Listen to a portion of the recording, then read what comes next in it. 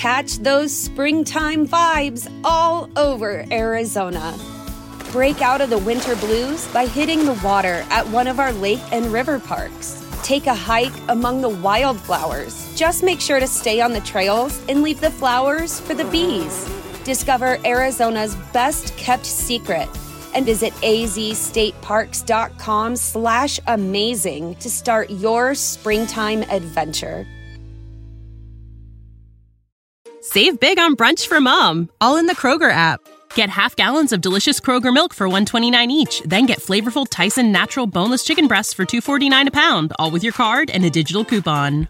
Shop these deals at your local Kroger today, or tap the screen now to download the Kroger app to save big today. Kroger, fresh for everyone. Prices and product availability subject to change. Restrictions apply. See site for details.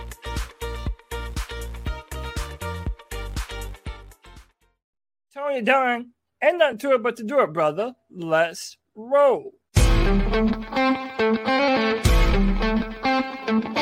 a world where Carolina Panthers fans have an insatiable thirst for Panthers news and opinions, only one podcast roars ferociously.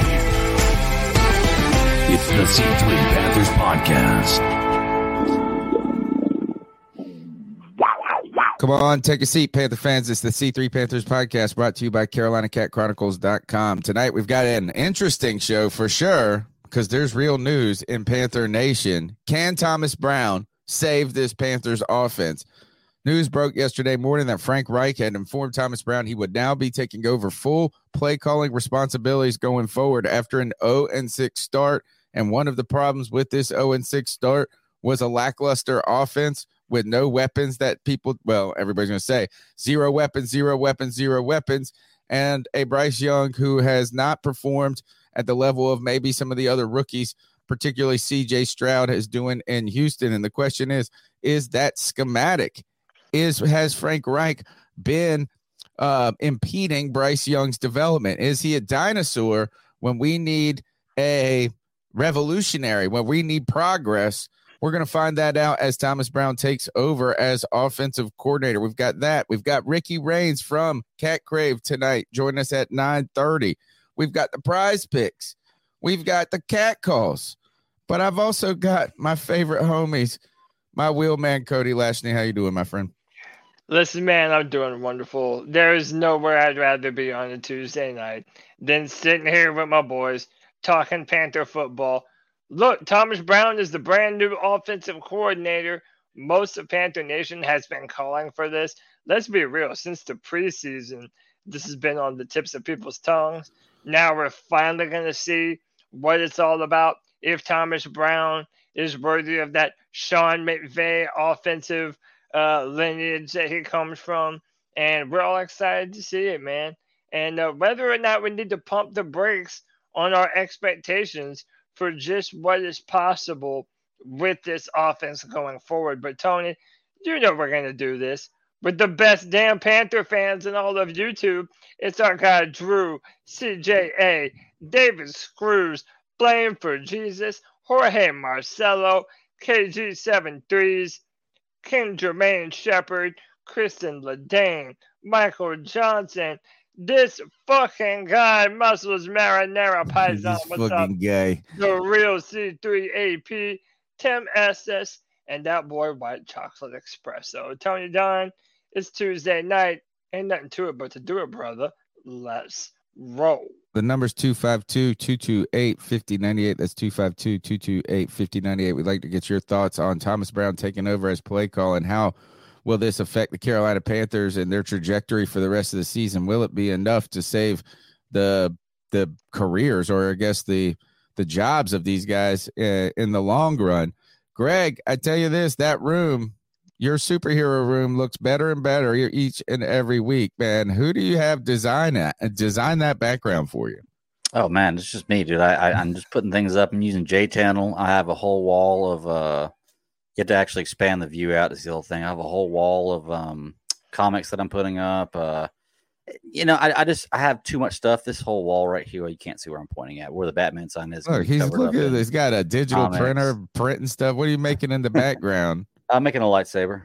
So, Yeah. Like I got one piece of it printed earlier today. It's working pretty good. So things are going well, man. But no, I just kind of been putting things up that I like. I was getting kind of tired of whenever I had my view of seeing just Rebel over my head and not seeing like my favorite Disney princess on the wall. Okay. So I had to bring her down a little bit. So everybody can see my favorite Disney looking princess. Looking good, Yeah, Greg. Hopefully the Panthers offense or the Panthers in general will look good like your background. Thank you, man. I appreciate it. Yeah, well, I mean, we'll see. I don't know. Look, I don't know if changing the coordinator or changing the plays, no matter how much better Thomas Brown might be, is going to change the offense that much, because I don't necessarily think it's that much on scheme. I think it does have a lot to do with scheme and play calling, but I just it's think a we're fact. Not Yeah, I think. I think we're not talented. So I don't think you can change that much with play calling, but maybe we'll see some improvement. We'll see. I do think. I think if anybody thinks that it's just one thing in Carolina that's a problem, then they're probably oversimplifying it. CK, we got to meet Thomas Brown going forward, and he comes from the McVay tree.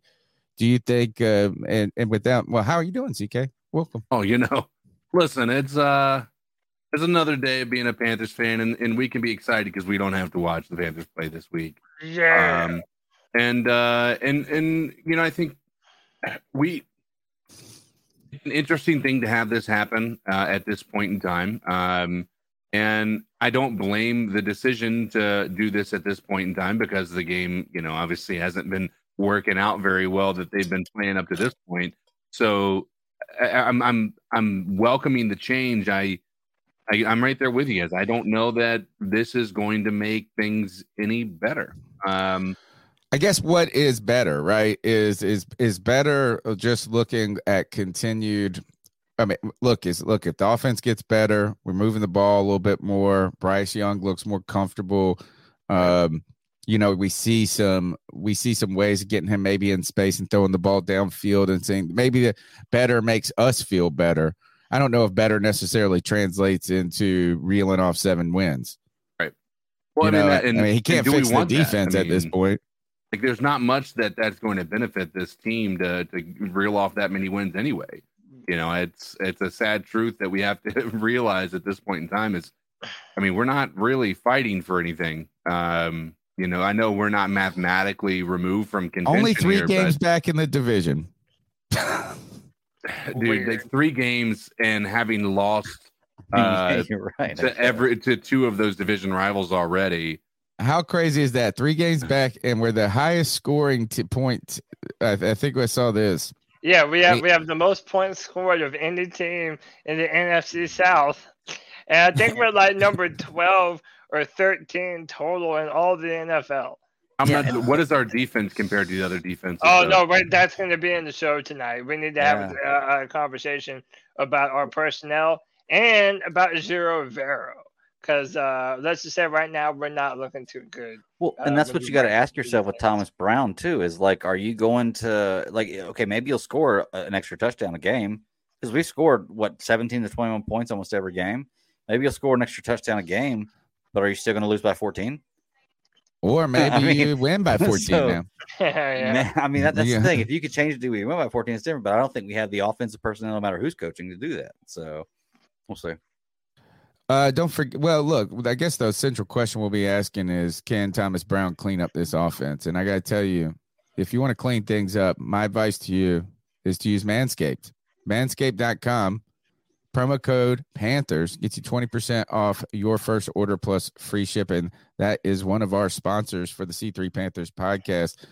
Go to manscaped.com and for the number one for all your men's grooming needs, from face to balls, they got you covered. From the beard hedger to the lawnmower 4.0 to the ball deodorant, these products, are proven. They are proven to keep you fresh and clean. Look at that. Look at Greg's beard. It's fantastic. Yeah, right, Manscaped.com, promo code Panthers, 20% off. help us continue to grow by supporting our sponsors. I particularly like the toiletry bag that all the stuff comes in, because then I look cool when I'm packing my luggage, and my wife has all of her whatever $1 billion worth of crap she's bought off of Amazon to organize her stuff. And then she's like, well, where's your stuff at? And I'm like, it's right there. It's on the counter. No. Instead, I go, hey, look at this. I look cool like you. I look masculine, but also organized. And then I get to, when we're out traveling and my balls get sweaty, you put the crop refresher on, all of a sudden your balls are delicious again. There you go. Manscaped.com. A great way to describe it. Yeah, manscaped.com. Promo code Panthers, 20% off your first order plus free shipping. Help us continue to lock down sponsors in the future by supporting them and supporting us. You can support the show by smashing the thumbs up button, subscribing to the podcast, calling in at 252-228-5098. And don't forget, we got some cool merchandise on the C3 on CarolinaCatChronicles.com, including this OG shirt that I wear almost I wonder if people think I only got one shirt as I wear this like 98% of the time. Go get your You Make Me Fucking Sick. Shut the hell up. Shut the hell up for Panther Pickle. And your C3 coffee mug is the way to go. You're going to need your coffee to stay awake for the rest of the season. Nah, things are going to get better. I'm excited. Now I'll start the show with this question. Did Thomas Brown just get Frank Reich fired? I don't know. I mean, fired might be a strong word, but I mean, this is what he decided to do. He wanted Thomas Brown to start somewhere around the middle of the season. And you know, it's weird, Tony, because he really did hint at this earlier. Even in his introductory press conference, he made it a point that somewhere along the line, he would end up surrendering play calling to Thomas Brown. And he even talked about how it would be a hard process for him to undergo, that he wants to be able to call plays. He doesn't necessarily want to give that up. But here it is, and here we are. It is official that now Frank Reich has informed players today that he has decided to hand over the play calling duties to offensive coordinator Thomas Brown. Brown, who is 37, everybody knows was highly regarded, came from that Sean McVay coaching tree. He was the tight end coach for the Los Angeles Rams. Sean McVay did not want to lose him, but he had to because we were offering that job promotion. Like I said before, Panther fans have been craving this forever. We felt that the play calling has been bland ever since the preseason, and now we have the opportunity to see how it's going to look different under Thomas Brown. What I'll say to everyone else is you have to pump the brakes a little bit. I would say don't let your expectations get too far away from you. It's not as though Thomas Brown is going to be able to snap his fingers and magically produce another wide receiver that's going to be able to make more than a yard or two of separation.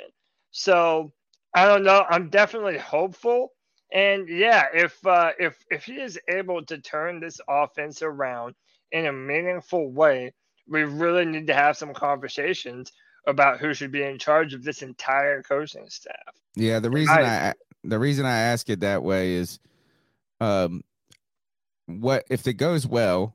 Frank Reich looks like the problem, right? Man, if it goes like if all of a sudden this offense is noticeably improved, right, and you hear him speak in ways, look, all the youngest, there's a reason all the young people want him.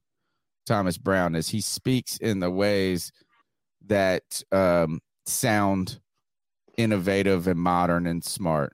Motion, like, you know, talking about how to use motion to dictate defenses, use person, like he says these things that like you expect Sean McVay to say, or behind closed doors at least. He's very just a wonderful. He's really just.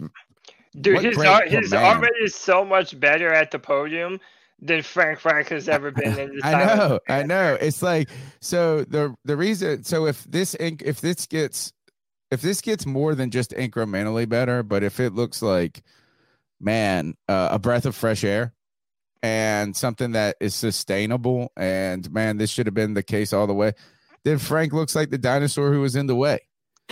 If the Panthers continue to struggle and go 0-17 or whatever the heck they're going to go, right? Or say they only win 3 or 4 games, there's a good chance all these guys are fired anyway. Right. Yeah. So, I mean, it's like, to me, is success.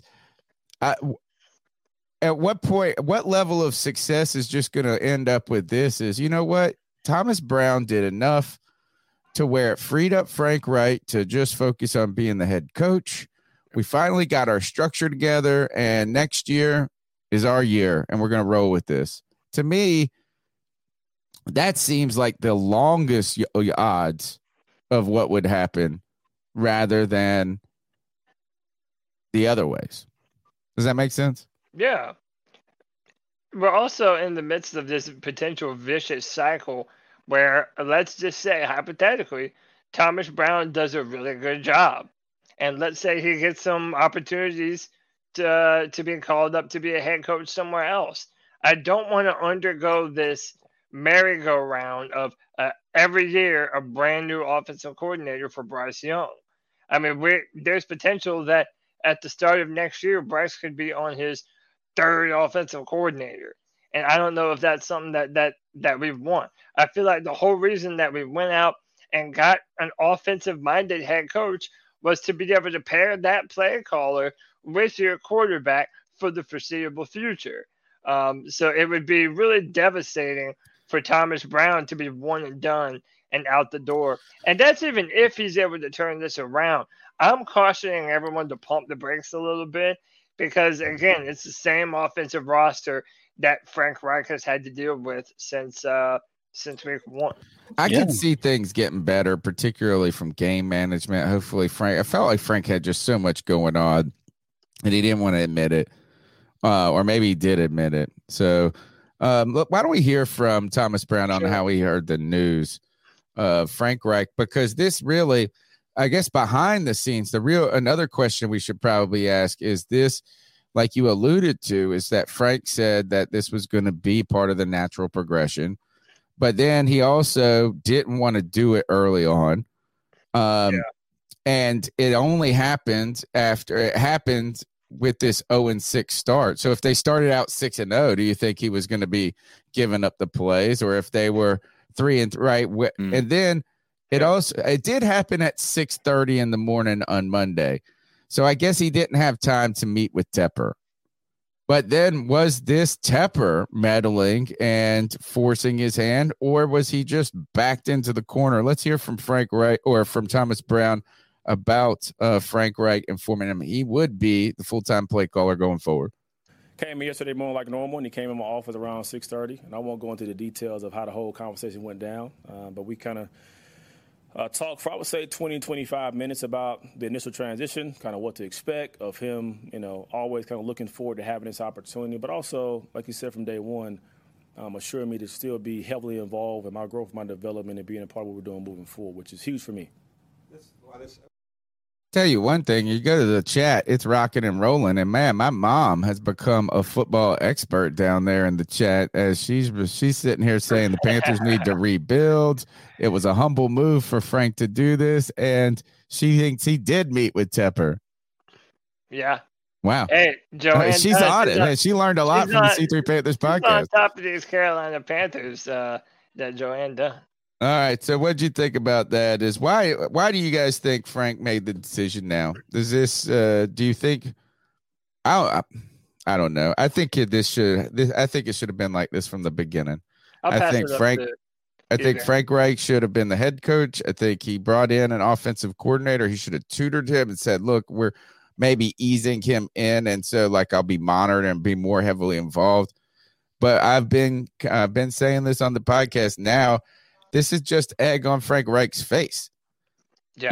It's like easier to take the play calling away from Thomas Brown than it is to say, hey, I'm the old guy. Here, let me hand it to the young guy who makes less money than me. I'll let CK and Greg jump in. Greg, you go ahead, man.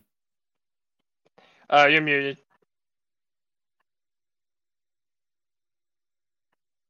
and confused.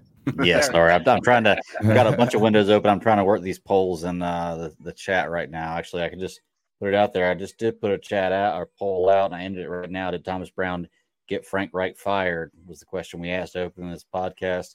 43% no, 57% yes. So, excuse me, I had that backwards. 43% yes, 57% no. Sorry. Okay. So yeah, I mean, look, it's like I was saying before we started the show. I don't think that there's a significant difference you're going to see with Thomas Brown. You may see a difference, and he may be a better play caller. Who knows?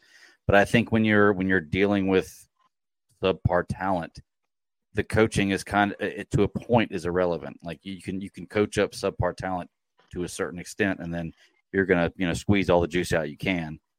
I'm not saying that we have already, but maybe we have it. I get Frank Reich giving up the play calling ability. Like I said before the show, I feel like we're not giving Frank Reich a leash long enough. I think the blame more goes on Scott Fitter. I'm kind of getting away from the question here. I'm sorry. But I just feel like Frank Reich needs a longer leash. We gave Matt Rule beyond a year, beyond 6 games. Look, he came into every excuse, not every excuse. A lot of excuses we give Bryce Young coming into a new team and a new organization with new coaches, new GM, new game plan, everything. We can also give to Frank Reich. Along with, do you think he should remain the Panthers? Do you think he should remain the Panthers coach beyond this year? Yes. No matter what happens, I think beyond this year. At least one more year you should give him. I think the biggest problem is Scott Fitter, man. He came into a system he didn't build. Yeah, I like it.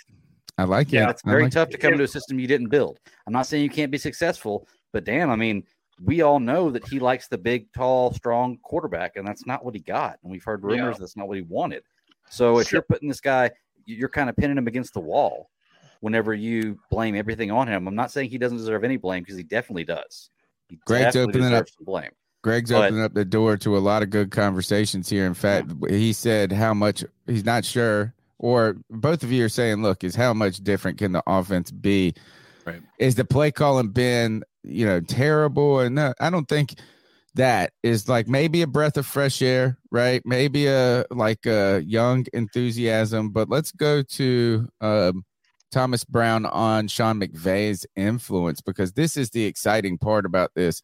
Is that an offense that always seems to be cooking with anybody, whether it be Todd Gurley in a running game at one point, Jared Goff now it's Cooper Kupp and Matthew Stafford. But this is the McVay offense has always been at least exciting to the mind of football fans. And I think it goes back to that one football game. I don't know if it was a Thursday night game or remember when they scored, it was like 58-48. Yeah, it was the Rams and the Chiefs. It was a Monday Night Football game. I think that kind of a lot of this, the kind of lore of that stems from that moment in this case. But that's where people are saying, look, is this is a philosophical difference though, in the way to prepare, the way to attack defenses. And honestly, Frank Reich may just be old. I hate this, you know what I mean? You hate to say that because look, you don't want to be ageist, but it feels that way, doesn't it? It's like, there's a lot of coaches doing a lot. Look, Ben Johnson, man, that's the guy. I wish we would have gotten that. Yeah, he's the belle of the ball right now. Yeah. I mean, did you see the Lions? They had a direct snap between Goff's legs. Was that against us? That was against us. Probably. Whenever someone is making someone look dumb, it's normal. It always is us. So Goff is out there doing this. He's out there doing this, and they snapped it through his legs to the running back. I think it was against us, dude. And it was like, how do you even think of that? All right, guys, this is what we're going to do. You're going to go antler, legs wide open. Boom. We're going to hit them. That's actually fun. But let's hear about some of that innovation and influence from Sean McVay. Again, that's a hypothetical for the future to kind of be determined. But again, I've had a ton of respect for Sean McVay. He's one of the best and brightest minds I've ever been a part of. But we are different. So the way we kind of see the game and activate the game will be different as well. But I've definitely learned from him about how you attack defenses using kind of formation variation, formation marriage, motion adjustment. So that kind of continue to be a part of what we do moving forward. That's the language. That's the language that all the Twitter football people and us, I should put us in that are going to love.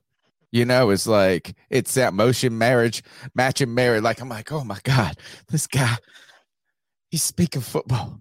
He's speaking football. I mean, listen, I'm not going to tell any Panther fan that they don't have the right to be excited. I mean, dude, we're 0-6. It's like, at this point, you have to take anything that you can get. A lot of people have felt very bad about Frank Reich's play calling.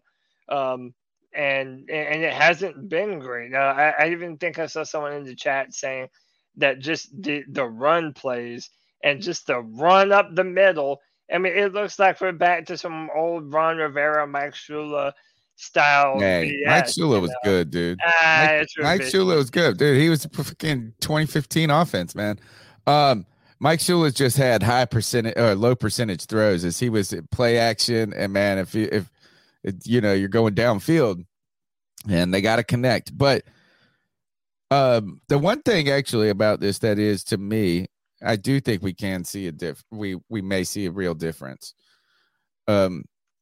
For Frank Reich, I got to say this is I've been frankly stunned, pun intended, stunned about how poor how the whole ship has been run so far, or how it's gone. I didn't look. I thought this team was going to be a 7-win team. That's what I thought we were really going to be, kind of in that 7, 8, 9 range. 9 if we were great, 7 probably realistically. I just didn't think it would look this bad, right? And I'm kind of stunned by that. And what the whole kind of idea about having an offensive-minded head coach that is fun in theory to me was developing a plan of attack each week against your opponent to expose their weaknesses, to take advantage of what you can do against them, right? It's kind of doing what Bill Belichick does on defense. Bill Belichick takes away that one thing from you, and he makes you fight left-handed against them, right? I thought, man, is like having this offensive genius wonder staff to do this, but it looked like we were calling the plays just based on like kind of theory rather than like what the other team is weak at, what we're good at. It didn't really look like it was suited to maximize the most out of even with a team that lacked talent. And you can manufacture offense. You can't manufacture defense, but you can manufacture offense. So I think maybe Thomas Brown gives us that opportunity to have that more focused attack where you're like, look, I mean, what he just said right there was about attacking teams' weaknesses. Yeah. And I hope it makes us more multiple as well. Listen, I know there have been some concerns amongst the fan base with Bryce Young throwing the deep ball. Now, a lot of people put that on wide receivers, that we don't necessarily have the deep threats, although there have been some plays that Bryce has missed on some of those deep passes.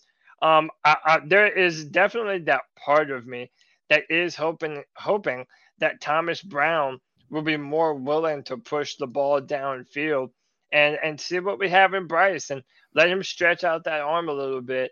And well, you got to get him outside the pocket. And bootleg attack. Bootleg him out a little, get him out some space so he can see some things downfield. By the way, speaking of Bryce Young, let's go to Thomas Brown on Young as his quarterback.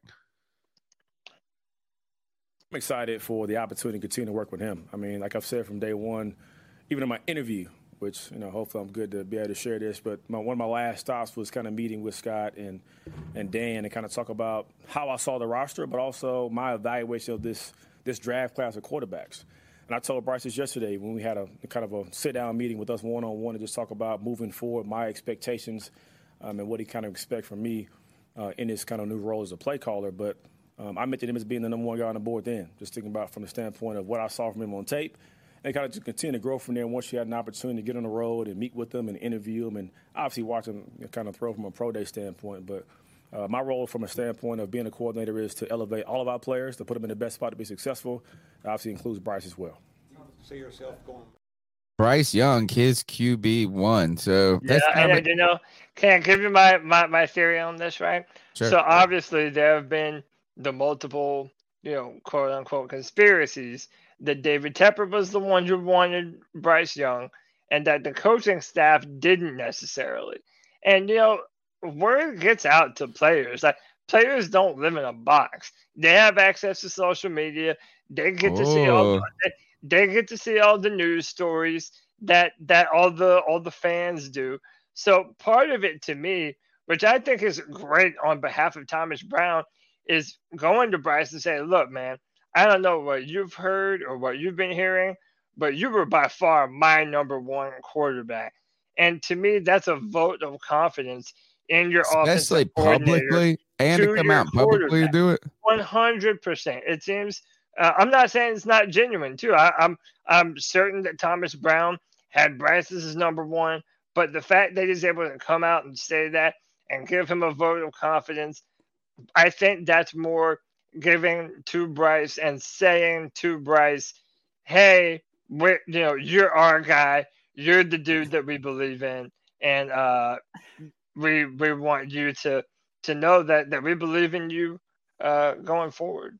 And what's he going to say otherwise? Like, do you really go out there expect him to go out and be you. like, honestly, man, like Bryce, you were top 2 or 3 on my board, but I really wanted CJ Stroud, or I really want like he can't go out there and say anything else. This is complete.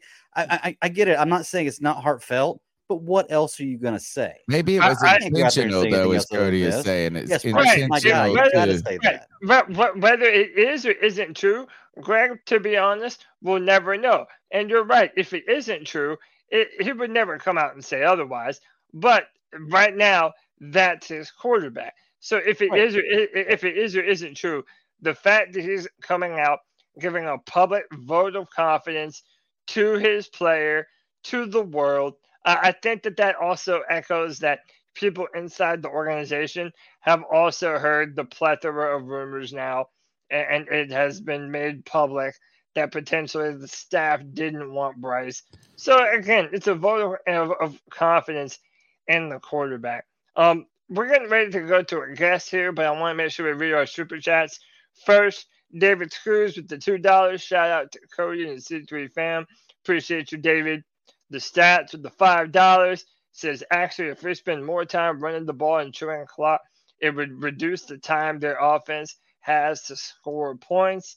And our man Anthony says, Thomas Brown calling plays was my 21st birthday gift. Shout out to Anthony, man. Happy birthday, brother. Panther fans, stick around. We've got Ricky Raines in just 1 second from Cat Crave. We've got prize picks coming down the line, but I need to remind we've got your cat calls at 252-228-5098. But I got to remind you, the C3 Panthers podcast is sponsored by CalderaLab.com. Caldera Lab products are specialized in men's facial care. I tell you this, it's a twice-a-day skin regimen. There are 4 parts that you can do to make sure that you are taking care of yourself, looking good, feeling good, hopefully like the Panthers offense will under the leadership of Thomas Brown. In the morning, you wake up, 1 pump from the cleanse, you wash your face with this cleansing product, man. I tell you this is it helped me get rid of my blackheads. I'm an Italian. I'm part Sicilian. So I got that greasy, that Goomba grease that builds up, man. It helps. It's helped me. But the problem is when you got to try to get rid of those natural oils, sometimes your face gets dried out. You got a wonderful lotion that then you follow up this cleansing product with.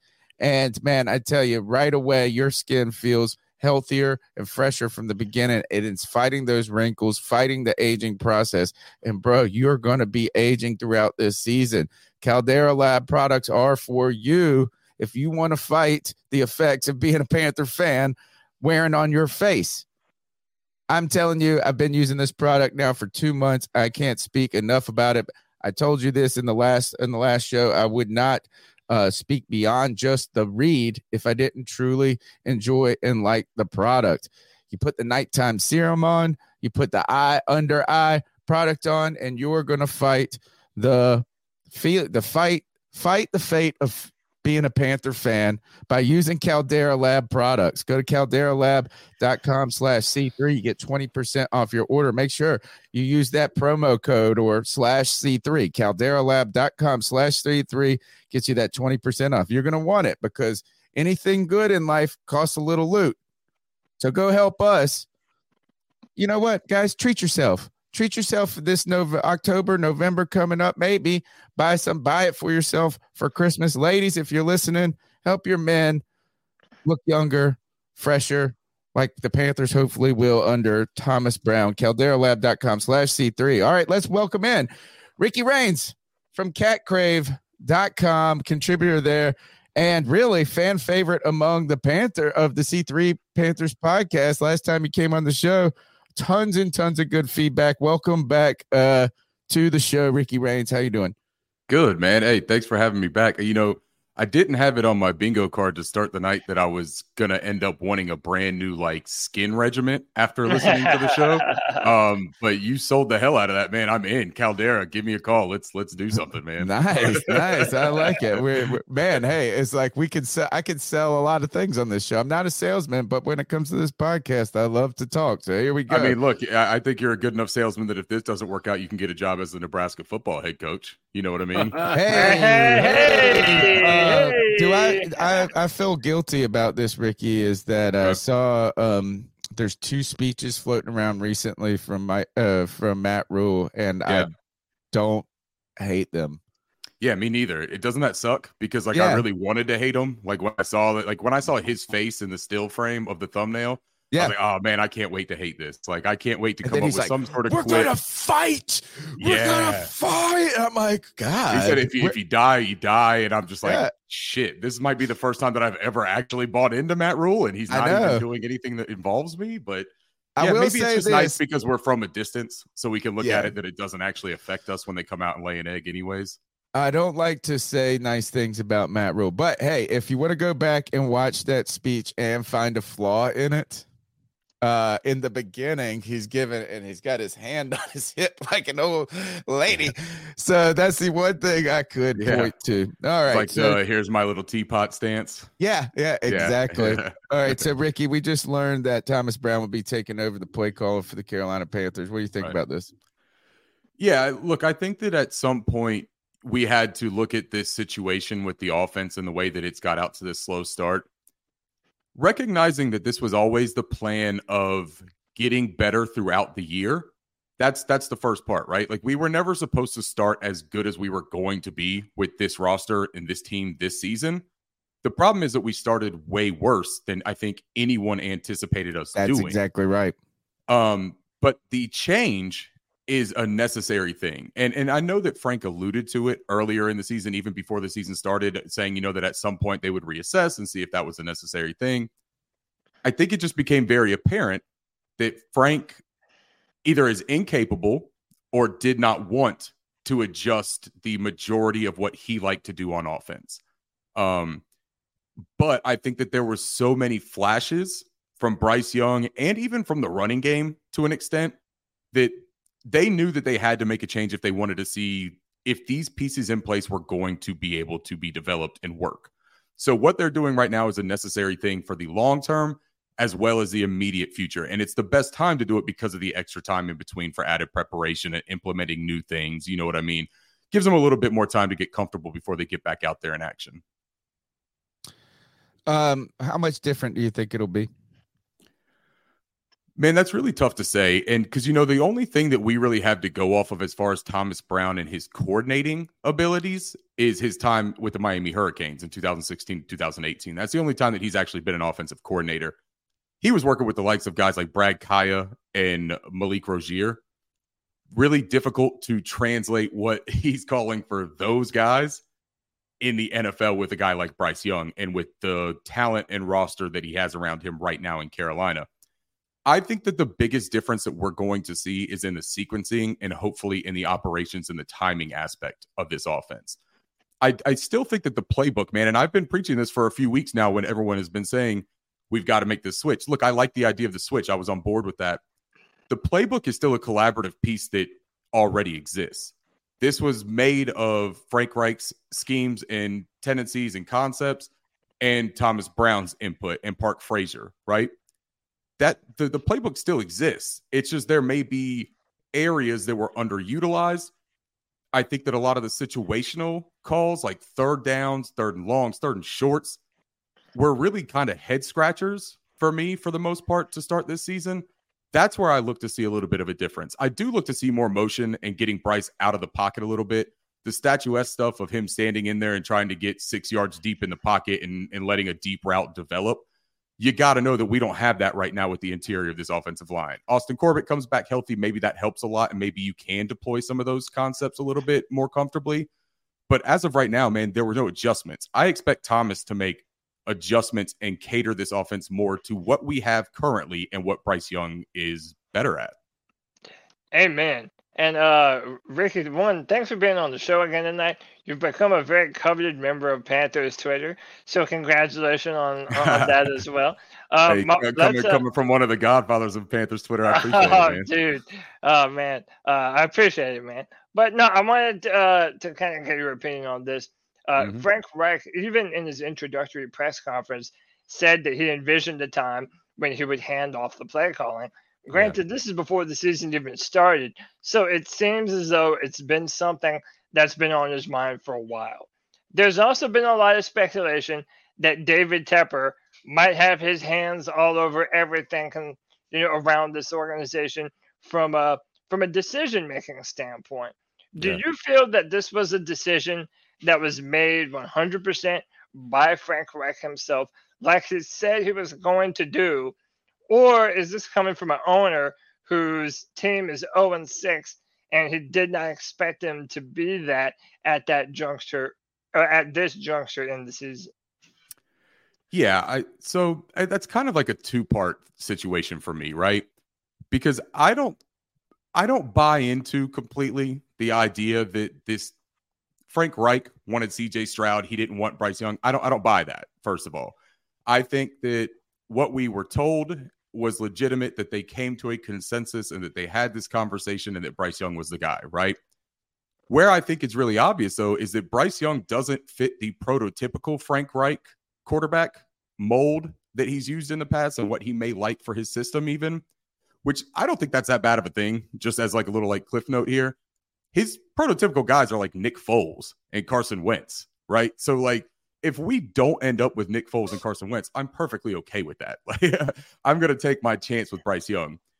As far as this move being 100% his, the only reason that it throws me off. Support for this podcast and the following message come from Corient. Corient provides wealth management services centered around you. They focus on exceeding your expectations and simplifying your life. Corient has been helping high achievers just like you enjoy their lives more fully, preserve their wealth, and provide for the people, causes, and communities they care about. As one of the largest integrated fee-only registered investment advisors in the U.S., Corient has deeply experienced teams in 23 strategic locations. Corient has extensive knowledge spanning the full spectrum of planning, investing, lending, and money management disciplines. Leverage Corient's exclusive network of experts to craft custom solutions designed to help you reach your financial goals, no matter how complex they may be. Real wealth requires real solutions. For more information, connect with a wealth advisor today at Corient.com. That's Corient.com. Corient.com. You know how to book flights and hotels. All you're missing is a tool to plan the travel experiences you'll have once you arrive. That's why you need Viator. Book guided tours, excursions, and more in one place. There are over 300,000 travel experiences to choose from, so you can find something for everyone. And Viator offers free cancellation and 24/7 customer support for worry-free travel. Download the Viator app now and use code Viator10 for 10% off your first booking in the app. Find travel experiences for you. Do more with Viator. Save big on brunch for mom, all in the Kroger app. Get half gallons of delicious Kroger milk for $1.29 each. Then get flavorful Tyson natural boneless chicken breasts for $2.49 a pound, all with your card and a digital coupon. Shop these deals at your local Kroger today, or tap the screen now to download the Kroger app to save big today. Kroger, fresh for everyone. Prices and product availability subject to change. Restrictions apply. See site for details.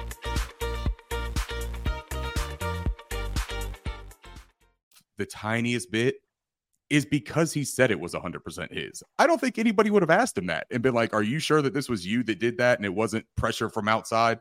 Him saying that almost seemed like, man, let me get ahead of this right now and try to stop those questions. But what Frank Reich has probably failed in just as much as anything as a head coach so far in his Panthers tenure is speaking at the podium. The dude is so honest and genuine. Is such a nice guy. Like, I would love to like sit down and have like a nice like turkey and mashed potato dinner with the guy, because he just seems like he would be a lot of fun in that situation. But as far as being candid and giving the answers that he should give, he's not great at it, man. So when he said that it was 100% his decision, it read a little bit like, yeah, I want to take this one for the team. I want it to be my decision, even though maybe it's not. I just don't think that it matters whether it was 100% him or not. The move is made. It's the right move. Whoever pushed the button, whether it was Frank or Tepper, it's the right button to push. So, I mean, I'm happy with the result one way or another. I do think they probably kind of pushed it together in a way. Like, is that Tepper probably wanted, I mean, I'm sure he ran it by Tepper or Tepper said something to him in a way. But I think Frank Reich, I think more of the question is not did Tepper make him do this, is did Frank Reich do this because he's just back against the wall at this point? And it seems like it, right? Yeah, because I know that they said, look, we're going to get Thomas Brown involved and we're going to ease him in. But if this team, again, if we were 5-1, does Frank Reich go, this is the time to give it over to Thomas Brown? I felt like this is a look, is that maybe it's the bye week. Maybe they were targeting the bye week the entire time. It doesn't feel that way. It feels like this is like, we got to do something. Something has to be done because this is a disaster. And Ricky, I just think that from the beginning, I think it just would have been wiser if Frank came in and had Thomas Brown as the play caller from the beginning. Mm-hmm. And that way, if it was too much for him or a little bit, they could have eased him out. Frank could have like helped mentor him in. Yeah. To me, this makes Frank look inconsequential. Yeah. Yeah. And so there's a good way of wording it, because you said you're not sure that it was always the plan for the bye week, right? But there was this built-in security net of the bye week because of the added preparation that when they looked at it and they looked at that schedule, they could sit there and say, if shit hits a fan, if it all goes bad, and we are really, really bad out of the gate here, we've got an early bye that we can make some adjustments. The fans will be asking for it. They know, look, man, it's part of the game. I'm not saying that fans make any decisions. We don't. Like, everything that we say is just water cooler talk amongst ourselves, right? But they hear it. It's not something that goes silently. I mean, you got to give an offering sometimes. You have to, man. And like, part of this business is the business aspect. And if you have unhappy fans and they're not filling seats, they're not buying merchandise, and they're all just negative all the time, you have to do something to appease that and change that, right? So I think that they looked at that schedule and knew that if everything went as badly as it could, they've got a built-in time frame right there that they can say, well, let's make an adjustment. And that's the question that you asked earlier, and the question that I'm not 100% sure of, how much of a change is it? I just think that if there's any buy-in from the players, that might be enough to even run this like 85% of the same stuff on the field with a different energy and different approach from the players, man. Because like, different there was timing, just maybe timing. Just everything is a little bit different, coming from a different voice with different energy. I just think it's a necessary move, man. Yeah. Greg, go ahead, buddy. Okay. Yeah. Hey, Ricky, man. It's Greg. I got a quick question for you. You know, we're talking about this being the right choice, putting Thomas Brown and his offensive coordinator. It very well may be. My only issue is, like, I believe the problem with the Carolina Panthers is more on player talent than it is on coaching. I'm not absolving coaching by any means, and it does take a healthy portion of this blame. So when we talk about Thomas Brown being better, I'm wondering, is it scoring one more touchdown and losing by 14 points instead of 21? Like, are we considering that better? And furthermore, people are talking about fears of, well, Thomas Brown's going to come in and do well as an offensive coordinator. He's going to get hired as a head coach next year, and Bryce will have 3 offensive coordinators. Is there anything Thomas Brown can do with this team, you think, that would put him in a position for somebody to want to hire him as head coach next year? Because I don't think there is. next year would be really quick, I think, after starting off the way that this team has, because just because he's not a play caller doesn't mean that he doesn't have his fingerprints and his involvement on this team already, right? Because they developed this playbook. They have used the word collaborative so much during the season so far. It's not like a secret that they are doing things together. Does Frank Reich have final say? Sure, but they're both involved. So him getting a head coach involved based off of this year already next season, I do think that's probably a little bit preemptive and a little bit early to expect that to happen. Now, look, if he goes 11-0 out of the bye here and rallies his team for the playoffs, then you're talking about a head coach, different. but he'll be the Panthers. He'll be the Panthers head coach at that point. You know what I mean? Like that's a no-brainer. And I think that too, that if he was approached, if let's say that he wins 6 out of the next 11, right, and they go 6-5 out of the bye, if he does get some interviews, I think that the Panthers will have some internal discussions to say, well, how long is Frank planning on being here anyways, right? Like, is he the guy that we were going to have for 2 or 3 years, and then we were hoping to elevate Thomas into that position? And if Thomas is already showing enough success, let's go with that. The first part of the question, though, that you asked me was the one that I'm really interested in talking about, too, is the personnel versus the coaching, right? The talent level against how much is the coaching responsible. The talent level that we have is bottom 6, 7 in the NFL across the board, if you really want to look at it. We've got some names that should be performing better than they are, and we talk about like offensive linemen. Icky is one of those that we talk about with that. Defensively, I mean, look, Derek Brown and Brian Burns, those are our stars on defense, and they're not getting a ton of help, and the injuries around them have really hurt. But outside of the big name guys, we've got guys that would be struggling to make rosters, let alone starting, in my opinion. Yeah. The personnel honestly just doesn't fit the schemes that they've run so far either. Now, I know that the last time I was here, we all talked a lot about the Marquand McCall release, and there was a lot of people really downplaying all of that, saying that it wasn't a big situation. It wasn't so much about Marquand the player, although I'm a huge Marquand fan and advocate and believe that he was the right player for us. It was about that position and what it brought to the defensive scheme for Ejiro Evero, freeing up those linebackers with the offensive linemen trying to get to that second level, climb up and put hands on Shaq and Frankie and these other guys. Camus Grugier-Hill, now that he's in there, that's a small dude, man. Like he's a good ball player and he's great in coverage, but he's a slight guy. When these offensive linemen don't have any impediment getting to that second level and they can get their hands on him, he's out of the picture.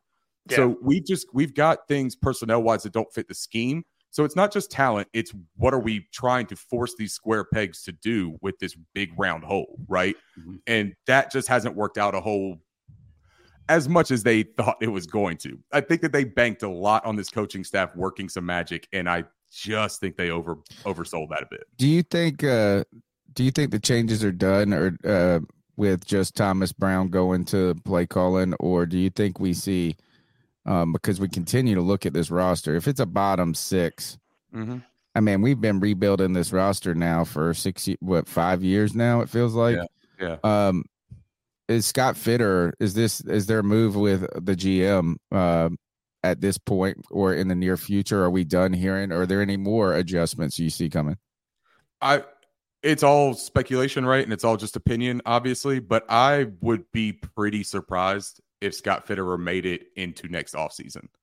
If he was responsible for personnel moves going into the next offseason, I would be pretty surprised. When would you do it?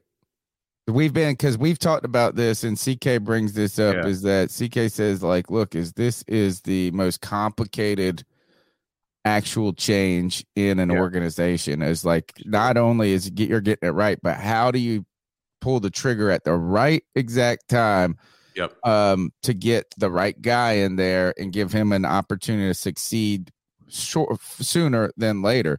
So do you pull the trigger sooner or later on this? Man, it's really difficult to try to put a finger on that one, because the biggest problem that I have with getting rid of Scott Fitterer has nothing to do with Fitterer, to be completely honest. It has to do with what the best process is when you get rid of a GM. Typically, it's a clean house. It's a new slate, blank slate. You do everything all in one so that your new GM is able to bring in the guys that he wants to implement the things that he wants and that he believes makes a successful football team. and a successful football franchise. Because we're not just talking about on the field, we're talking about the money aspect of it. We're talking about everything else. Like that is it's a different job than coach, where coach is responsible for the things on the field. GM is responsible for the coaches being there. So it's very intricate that it's hard for me to say that he should be gone in season, because then that leaves you with who is the acting interim GM in this front office right now, if you were to do that, because you're going to have moves that have to be made. There are negotiations that are happening throughout the season. There are ideas for the future that are happening throughout the season, right? Because you're doing but what you want the newer guy, you don't want to saddle the new guy with a bunch of leftovers that Scott Fitter negotiated on the back end of his tenure. Sure. And I don't think that you have to sign contracts. I don't think that you have to make moves, but the evaluation process and building and planning all has to continue, whether Scott is there or not. And the pieces that are in-house right now are the pieces that you have to do that internal evaluation about. So no, you're not going to offer extensions with Scott Fitterer right now before the end of the year. I don't think that that's what's going to happen, but you also aren't going to hire your new GM in season. You know what I mean? Like, you have to go through the hiring process. There are guys that are in positions right now for NFL teams that you can't speak to. Yeah, you can't tamper. So maybe wait to the back third of the season. I think you have to kind of see what other teams are doing and what you like so far as the season goes on. Maybe there are a couple guys you got your eyes on and you're like, look, I really like what this guy did early. I like what he did the last 2 years. Let's see how he finishes this year out. And if it continues in the trajectory that they like, then maybe they go ahead and they start putting out those behind the scenes feelers of just like, hey, look, we're going to go ahead and I think that Scott's going to be relieved of his duties at the end of the season. There are a couple of names that are pretty high up on the Panthers list. You could put that out there to insiders that get out on Twitter, that get out all over NFL Network. And it's smoke where there's no tampering, there's no illegal activity going on, but it puts that out into the universe where that person hears their name connected to that job and that opening, and they start envisioning it, right? And maybe that's what you do, but you have to be really tactful at the timing of doing something like that. Yeah, definitely. And when talking about Thomas Brown and what he might potentially be able to do for us, we brought up how he came from the Sean McVay tree, and Sean McVay is like the hot offensive name in the NFL and has been for a long time. And I think that's everybody wants that next bright offensive mind, and what exactly that might be able to do for us. If we have that type of guy. I want to play this last clip of Thomas Brown because he answered a question about what this might mean for his career going forward. And then I'll ask you a question based off of this. It's a great opportunity, obviously, but you're also with an 0-6 team for an offense that struggled, a quarterback that struggled. And do you feel like you're taking any risk now? I mean, if say things don't go well these next 4, 5, 6, the last 11 games, as far as your future as in the NFL? I've never lived that way. So, I mean, there's no reward without the risk. That kind of comes with this profession. And I've been, like I said, built and raised that way because I was raised by fighters. My parents are both fighters, so I don't back down from anything, anybody. So I think we have an opportunity to, one, it's not a one-man show by myself anyway, but to collaborate with the rest of the staff and take it head on has always been my mentality. And, I mean, the older I get, and I'm still, I would guess, consider myself to be relatively young, but the older I get, I think about, fear and faith both only exist in the future. And I think it's easy to be able to lean into the fears of what if, what could go wrong, but also I kind of have the mindset of the kind of proactive approach about having faith in our process and myself, who I've been built to be, but more importantly, who's around me. You said Fear and faith are both in the future.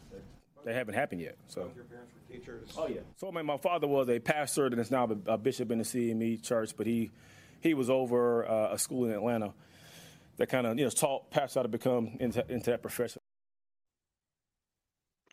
So, I mean, listen, the man doesn't lack for confidence. And I think that's why a lot of people are excited about what he can bring to this offense right now. But what do you think Thomas Brown has an opportunity to actually be able to show in his time as the play caller? Because, again, I kind of opened up tonight's show saying, I don't believe Thomas Brown is going to be able to snap his fingers and magically make another wide receiver that can get more separation than they have been.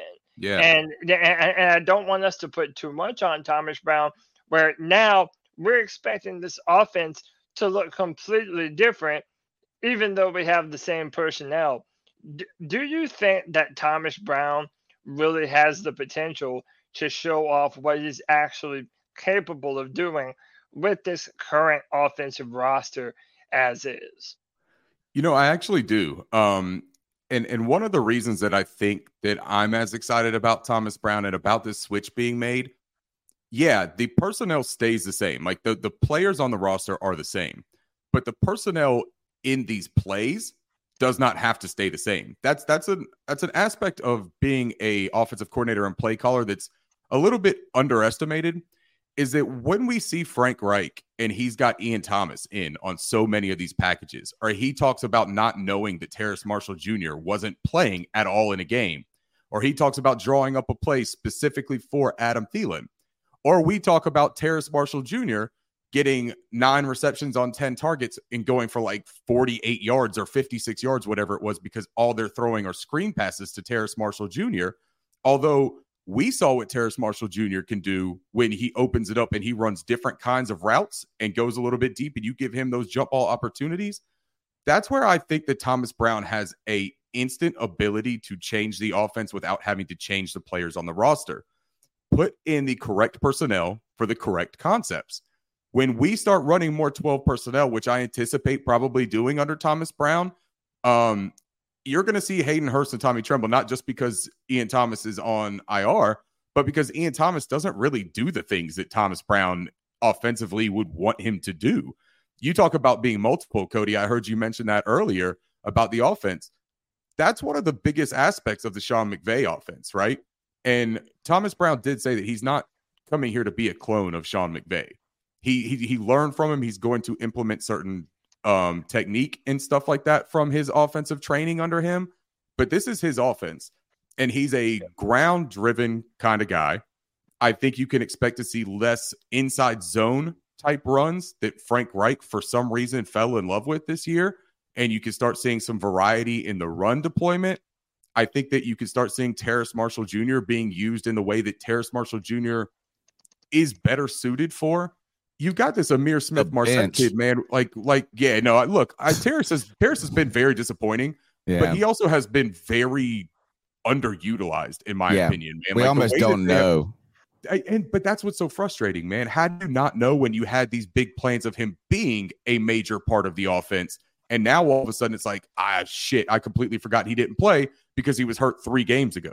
There's just a lot of things that didn't make a lot of sense. And I think that Thomas Brown seems to be more structured, seems to be more detail-oriented, and that's where I think he can make an instant impact on this. And it's going to be pretty easy to contrast because of how bad we've looked and the obvious deficiencies that we felt on offense. Yeah, no, and one of the things, David Newton even talked about it in that question to Thomas Brown with regard to Bryce Young. Mm-hmm. He's struggling. We've talked about it all, all season. And, obviously after the game on Sunday, it was a big part of the conversation that I would like to put out there and, let people not burn the house down at this point in time. But, he is progressing and he's getting better. But there is that fear at this point in time that he was supposed to be the most ready out of all of them. Yeah. Is there any panic that Panthers fans should be having at this point in time? Or is there really just a matter of, we just needed to wait and let him progress at this point? Yeah, just for the simple fact of the word panic, I would say absolutely not. Just because I don't think it's anywhere near that level, like anywhere near that. I think it's a complete opposite. I think that what Bryce Young has shown while trying to be typecasted into something that he clearly isn't and being tasked with doing some things offensively that just don't suit him, that's where it's more frustrating, man, is that you've got somebody doing stuff that he has no business trying to do right out of the gates anyways, because it's never going to be his bread and butter, right?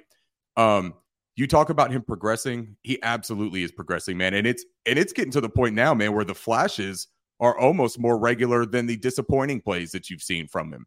I think he's got a proclivity to hold on to the ball a little bit too long still in the pocket. It was an issue that was talked about coming out of Alabama. He was a little bit over 3 seconds in the pocket before his release at Alabama. He's been better with that. I think he's right around like 2.6 or 2.8 seconds holding the ball before release.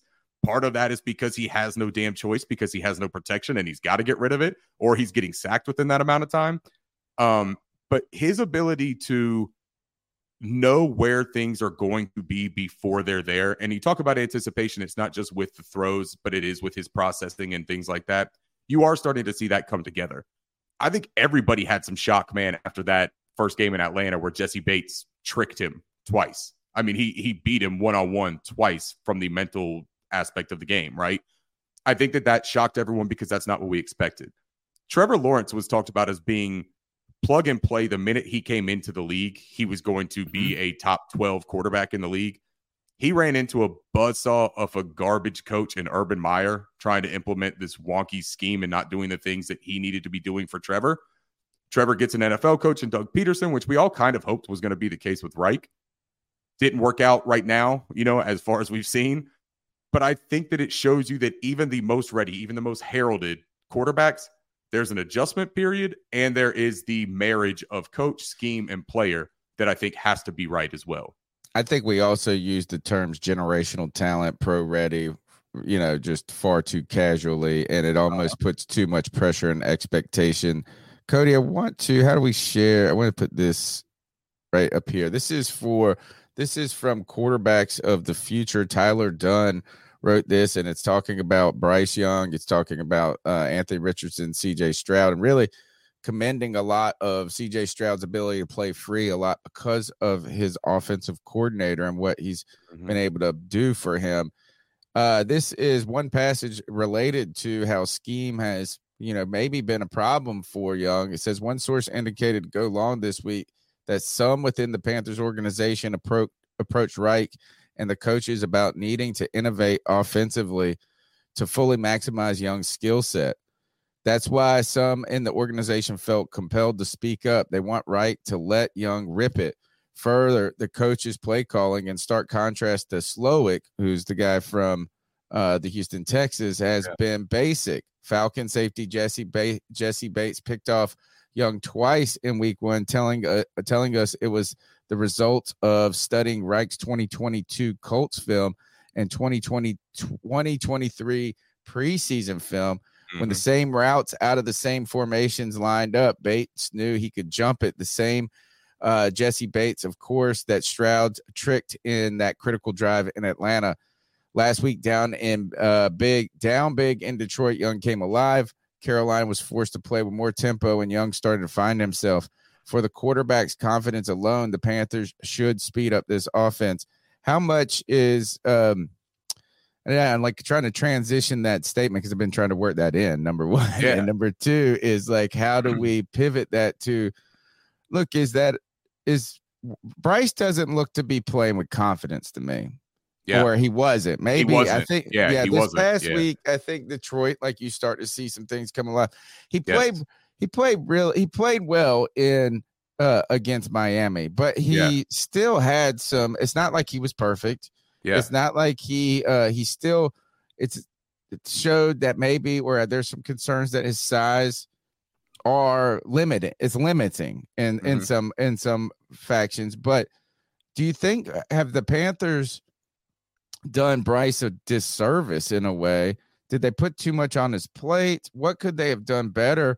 Or is this just like, look, sometimes it just takes weeks and weeks to get better and better in the NFL? Yeah. So I tried my best there, Tony, to give you the segue to get that statement in there by bringing up Jesse Bates. Thank you. I really did try, man. Yeah, you teed it up for me. I don't know how to answer. You're a pro. That's a pro move. I just don't know how to ask a good question. But so the thing I'll say about the Jesse Bates thing, too, because I think that this is really interesting to point out, Stroud was remarkable in making that adjustment on his own, right? And his coaches had enough faith and trust in him to let him do that. And his teammates bought into him. That's an amazing thing, first of all. But earlier in that game, Jesse Bates should have had a pick on CJ Stroud on a route very similar, and he dropped it. It's unfortunate for us that Jesse Bates had really good hands in week one and that he let Stroud's go, because that would have probably set the internet on fire. Everybody could have had, pitchforks and torches, and we all really could have just went at it like an Anchorman when they all just fought to the death, basically. But the thing with the coaching in Bryce Young and what Frank Reich's system kind of was doing with him. Frank Reich's always been this, let me fall on the sword, right? Let me take the responsibility. I really want to protect my guys because I believe in my guys so much that I don't want them catching the strays or them catching the critique. I think he was physically doing that with Bryce to an extent, man. And this is just my intuition. This is just my feeling on it because I don't see the plays. I don't know what they're actually calling.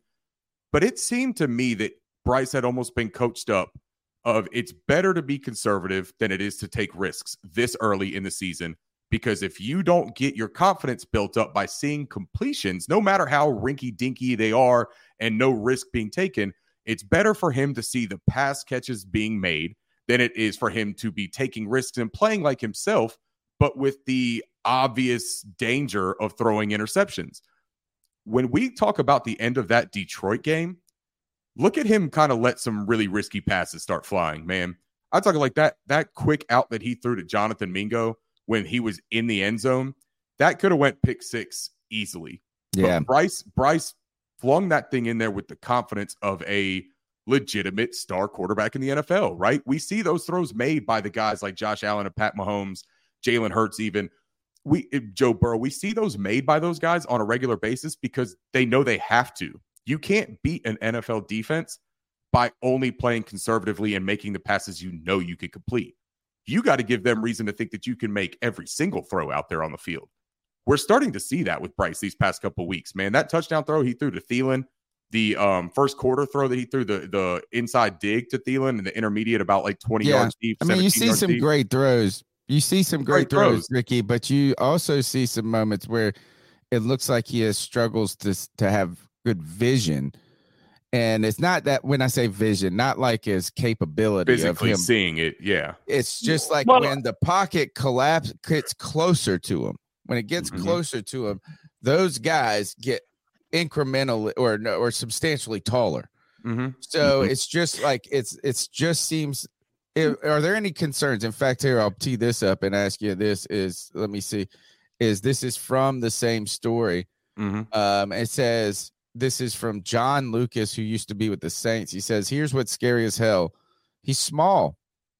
At the NFL Combine, they go on to list out his size. He said this.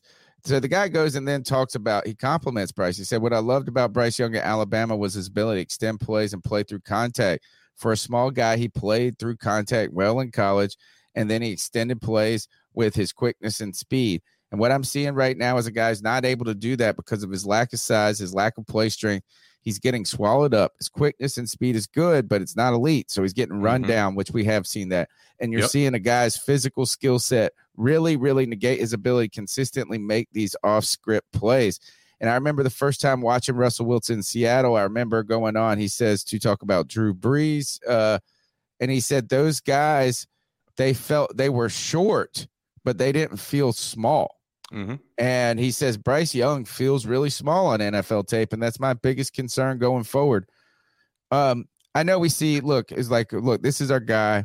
We all see a lot of the things, a lot of the reasons he was drafted number 1 overall. We see that, man, like that one you're talking about, the Thielen early on in the Miami game. That's like the Bryce Young that we all want to see out of every single play. Right. But we have not been able to connect downfield in this offense at all. And now clearly some of this has to do with the guys that are running the routes. Clearly this has to do with the offensive line or the lack thereof. And I don't think it's just the interior. I think all across the board they've been playing terribly. But I also think that you can see the challenges that Bryce Young's size presents in the NFL. But, Antonio, if I may add on one bit to this question for Ricky to answer, I know there are a lot of, let's just say, Bryce detractors that feel like in college, coming into the NFL, they were afraid of his arm talent and his ability to drive the ball downfield. Yeah. And yes, Bryce has been lethal across the middle of the field, and I love that about him, and he's been great in doing so. But there's also been those deep passes that he has missed that hasn't necessarily quelled the concerns of those detractors. What did you feel for Bryce going forward? And does he have the potential to kind of hush some of those naysayers? Yeah. So I think that it's really important to be honest about the evaluation of Bryce Young, right? Because I am a very big Bryce Young supporter and fan, and I still see so much of his game, even in these 5 games that he's played. I see so much of it that translates into being a big-time NFL player. But I see the same thing that you're saying about these deep passes. I see the same thing as the limitations with his athleticism when he is being chased out of the pocket. So here's what I always go back to with that, right? For me, the magical part about Bryce Young wasn't when he was escaping east and west outside of the pocket and running away from defenders and scrambling for positive yardage. Where Bryce made his magic for me was manipulating inside the pocket, climbing when pressure was coming around those edges, climbing and moving up in the pocket despite being 5'10" and making plays within there, just out of structure, but still inside that pocket range, maybe right outside of it. He wasn't completely escaping and doing these Mike Vick type situations, right? Where he was going for 30 on the ground. That's not ever where he's going to make his bread. He was negotiating the pocket in a way. Yeah, right. But so the reason that the interior pressure is so crippling for somebody like Bryce maybe is because he doesn't have the athleticism to get on the outside and burn people. He's not Kyler Murray, right? He's not Josh Allen. He is not going to be able to outrun Myles Garrett. He's not going to be able to outrun Von Miller. Like, that's not going to happen. What he can do is he can use his pocket presence and awareness to move within that pocket. But you can't climb if the first bit of pressure is coming directly at you. The only thing you can do at that point is move backwards. And unfortunately for us, what we have seen, backwards and left for Ike Ekwonu's side, that ain't a good place to be running to either right now. That ain't safe land either. Really just, man, it's just like this really big like snowball effect of like everything bad that could have happened, having both guards out and then losing Brady immediately in week 1. It's just a bad situation, man. And I really hope to see that when Corbett comes back, I hope to see that you do catch a little bit more of what Bryce is really good at doing, especially if Thomas Brown could implement some more play action, motion, bootleg, getting him out of that just standing still in the middle there and moving where that pocket is so that Bryce can manipulate that area without having to create a brand new throwing platform. Well, he's always out of the shotgun. I'd like to see him out of under center more, to be honest. I think he hasn't struggled under center. It's a really weird thing that they've just moved completely away from that, especially on these like 3rd and shorts. There's really no reason that we're running all of these 3rd and 1s out of the pistol or the shotgun. Yeah, it drives me nuts. I don't think it's NFL football, but the other thing is what you're talking about is, and I'm not the expert on these things, but I feel like I see he's drifting backwards. Mm-hmm. You know, it's like it's not dropping back. It's like this continued like just little inchy back because you're just in your mind, you're knowing these mugs are coming. And he's moving time, with anxiety. Yeah, he's had time though, Ricky. So that's the other thing though, is that are we there have been moments where certainly this offensive line has just complete failed. Yeah. But there have also been moments where Bryce has just struggled, whether it be holding on to the ball, making the connection. Sometimes I almost think he goes through too many reads. Mm-hmm. And like it's just throw with decision. You know, if you looked at what Andy Dalton did, is Andy Dalton really didn't go through a bunch of reads. He threw the ball 58 times. He dropped back and he knew on this play, this coverage, I'm going here. And he just trusted it. How do we get Bryce playing with that confidence that he had in Alabama? Because that's what I want. I think this is just as much mental and him having to deal with an adversity. If there is, and we heard from the players this week on this is good news, is the players said if anybody that they have ever met in their life as a rookie can handle this adversity and this challenge, they believe it's Bryce. How do we get Bryce cooking? So I think that goes back to what we talked about a little bit about what we've seen at the end of the Detroit game and what we saw in the Miami game, because you're exactly right about the decisiveness and not putting so much on the go through all of the progressions and find the perfect one. But I think that a lot of that does, man. And again, this is strictly my speculation based on what you watch like on film or what you see in game. It just looks to me like he has been coached a certain way up to this point. And that has kind of handcuffed him in a way of letting loose what he intuitively wants to do. I get the feeling with Thomas Brown that he wants to restore that intuitiveness and let Bryce do what Bryce does. Now, that's not necessarily meaning the whole Russell Wilson let Russ cook thing where you take the ball out of your running back's hands and just let Russ sling moon balls 40 times a game. That ain't going to work for him either. I think it's a legitimate concern about the deep passes so far because he has not connected with them. So I'm not going to just let that be, oh, no, man, there's no reason to talk about that. No, there's a legitimate reason to talk about that. He has been inaccurate on deep passes when he's throwing it to the far sideline. I think that he has come up short more often than you would like to see. I also think that a lot of that has to do with not stepping into the throws. Some of that is because he can't because of where the pressure is. And then another part of that is that Bryce has always had different kinds of mechanics, to be fair. Like, he is not the traditional mechanical quarterback. He throws on his toes. He throws on his tiptoes, man. A lot of his stuff is off platform and stuff. Like, it's not your classic Justin Herbert drop back. Justin Herbert also missed 22% of his open targets last night. So I'm not that concerned with being a traditional mechanical quarterback. I just want to see it work. And I think that once we get Bryce some confidence with those deep passes, which if he didn't hit that one to Chark in Miami, I think that he had Chark there and he just missed him. He overthrew that. If he can get one or two of those to fall and complete those passes, I think you see him open it up a whole lot more, man.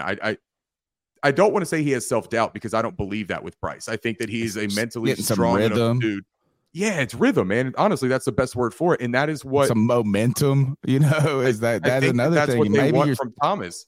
That timing in the spacing on the field, just like from a concept standpoint, man, there's just a few things that if they could get tightened up, we've seen some things get really close to working for this Panthers offense, like really close to working. The first 4 games we were in those games, we probably should have won those games. We're a matter of tweaking and correcting some of the operational and timing and spacing aspects of this offense from looking way better than what they have, in my opinion. Yeah. So, Ricky, you've been fantastic tonight, man. You always are. Every time we have you on, the chat room rant and raves about how great your analysis is. So, thank you so much for your time tonight, Thanks man. for letting me come on, man. Yeah, of course. You're a friend of C3. This would be my final question for you tonight, and it's kind of loaded. And it revolves around trades because there have been lots of rumors about lots of different kinds of trades. First, it was that the Panthers were going to be in the market for another wide receiver. There was a lot of comments and rumors and speculation about Jerry Jeudy. Then the whole Steve Smith thing happened. That bubbled up into its whole kind of deal. But now, even as much as an hour ago, there are rumors that the Baltimore Ravens might be interested in trading for Brian Burns for a first and a third round pick. So, Ricky, very simply put, my question to you is, what trades, if at all, make sense for the Carolina Panthers this season before the trade deadline?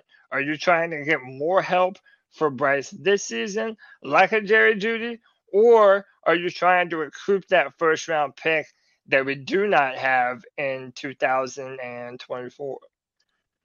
Yeah, so for me, man, I am on board getting Bryce Young help at any point of any season, period. There just has to be an appropriate cost to getting that help, to acquiring it. So for somebody like Jerry Jeudy, who I think is the reason he keeps popping up is because he's an attainable target, I think. I don't think that Denver loves him. He hasn't done anything that makes him, off limits as far as talking about acquiring him. But I don't think that he's worth anything over a third. And I'm not even sure that he's worth a third at this point with the season that he's put together right now. If you can get Jerry Jeudy for a third or a fourth, though, right now, and you get him next year to kind of like do that tryout, you get him for the rest of this year with Thomas Brown taking over the play calling, implement him into this offensive system, let him get some familiarity. Yeah, I'm all on board with that because this receivers group that we have right now is not the receiver group that is going to take Bryce to the next level. It just isn't. So you're going to have to put new talent into that group. As far as the other trades, though, Jeremy Chin is the name that I think has to be moved. And that's because they're not using him. Evero spoke at the beginning of this season about how Chin was just this weapon and that they didn't want to talk about exactly how they were going to use him, but that he was going to be all over the place and he was going to be all over the field and being used everywhere. I don't think that they have any idea what to do with him other than cover up his coverage deficiencies. I think that they are terrified of having him out there in space and playing some of these receivers and being the last line of defense, so they don't put him out there. That was why he didn't play in Miami, and when he got into the game in Miami, he got a pass interference at the goal line. It's just evident at this point that they don't have use for him. I don't think you yield a great return for Jeremy Chin, but I think you can at least get a fourth or a fifth or something like that. Start building up some of that capital so that if you want to move back into the third or something like that, you put together some of these late rounds and you package back up. I'm not on board with getting rid of Brian Burns, man. I just think that he's a really, really good player, and that if you trade him away, you are going to immediately have to fill his position plus add somebody next to him. And we haven't been able to add anybody next to him for the entire time that he's been here outside of Hassan Reddick, who, look, that's a whole different ball game to talk about why he was gone, right? That's a whole nother incompetence that we can do another 30-minute segment on. That's not what we're going to do here. But I don't pay Brian Burns. Yes, that makes sense, right? Yeah. The idea of taking away arguably the best player on the defense, who has been the most consistent player on the defense over the past 4 or 5 years at a very premier position, right? That's but no one's arguing with that. Like, no one thinks that is a good idea to just like, we can. That actually is the argument for paying him, is it's just a hard position to replace, right? But at the same time, the money of what is going to be what was calling for 15% of the overall cap, in that $28-30 million, and I know he's a very good player. Mm-hmm. But he's not Nick Bosa to me. Sure. And I don't think that he thinks that he's Nick Bosa. I don't think that he's asking for the $35 million a year. And also these numbers that we always go back and forth on, right? These are speculated numbers. None of this stuff is corroborated. Nobody has been able to confirm a single one of them yet. But let's do it anyways. And let's say 28 to 30 is the range, right? If it's 28 to 30, people will point to it and they'll say, well, Max Crosby gets paid less and Max Crosby is a better player. That's entirely possible that that's true, that he's a better player all around than Brian Burns. I'm not going to even try to argue that, because I think that they're both really good players, and you can have an opinion on one way or another on those two. Max is a animal that fights hard as hell. Out right now. And he's balling out right now. But here's where I think the difference is with that. I think that Max Crosby is being severely underpaid, and I think that the Raiders got an incredible deal on that. I don't think that has to have a negative effect on Brian Burns' negotiations by saying, well, look, Max is only getting paid this. I guarantee you, or not guarantee, but I would be surprised if Max Crosby did not renegotiate that deal either at the end of this or get an extension midway through next season. And if Brian signs for 28 a year, 29, let's just split it down the middle. In 2 or 3 years, if he's averaging 15 sacks a year, that 28 or 29 is going to look like the bargain that Max Crosby's doing right now. Do you really see that happening, though? Because now he's he's not great on the run, against the run. He's never been. I disagree with that, man. I think that he's looked really good against the run the past few games. He's gotten better solid. He's gotten better over the past few years, but I mean, maybe we have to go look. I've seen plays where he gets washed out. Yeah. And he's, and maybe he's just gassed at that point. But it's not like, look, he really only has the speed and spin. That's what he's got, the speed and spin. He doesn't have the power. I saw last game, I know that the left tackle for the Dolphins was their backup, but I saw 3 or 4 instances on the All-22 because I've been watching it the past, 6-8 hours, something like that. And I saw multiple instances of him using his long arm, just strength move, not spin, not anything else, where he pushed that left tackle directly back. I'm talking like he slid him in the ground like he was a sled drill. And that was an NFL tackle. You call him a backup, whatever you want to. A lot of these guys play against backups. It's the NFL. People get hurt, right? The repertoire is building for him. The strength is there. I agree that I would love to see more production, but it's really hard to complain about the production out of him when he's the only one who is able to win one-on-one as a pass rusher on this team. If you had any kind of a threat, and we hope that Justin Houston was going to be a threat on the other side, I don't even know if he plays.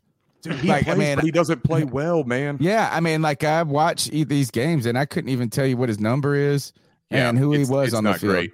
He looks like an older guy, and I know that they say he's a rotational guy, but he's getting a fair amount of snaps, man.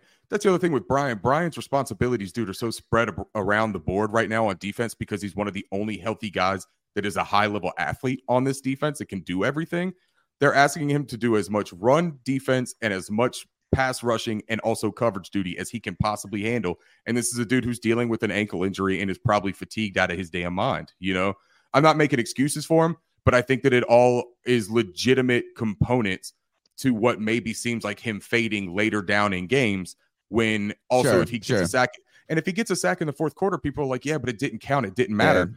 That's not entirely on him, though. When the offense allows 35 unanswered points without putting anything on the board, I mean, Brian is still playing. If he gets a sack, that negates that whole he's not trying argument, right? Because he could be sitting there on the bench not doing anything. I think for me is I've always said that Brian Burns is a very good player.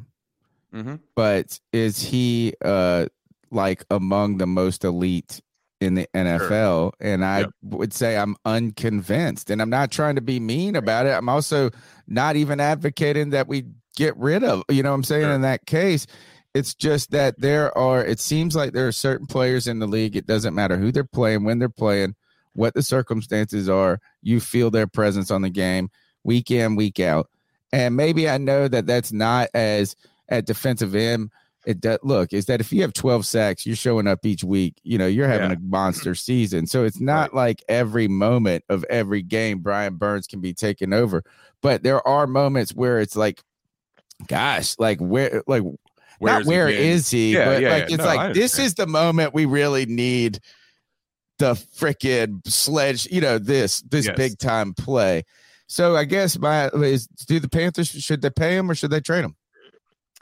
I would pay him personally. But I think that you're fair, man, in your assessment there of saying you think he's a really good player. You know that to be true, but you're still undecided on if he's on the elite tier. Not saying that he's like the best, but is he in that tier? I think that's fair to still have that question because of the fact that he's still progressing and hasn't hit one of those elite numbers yet.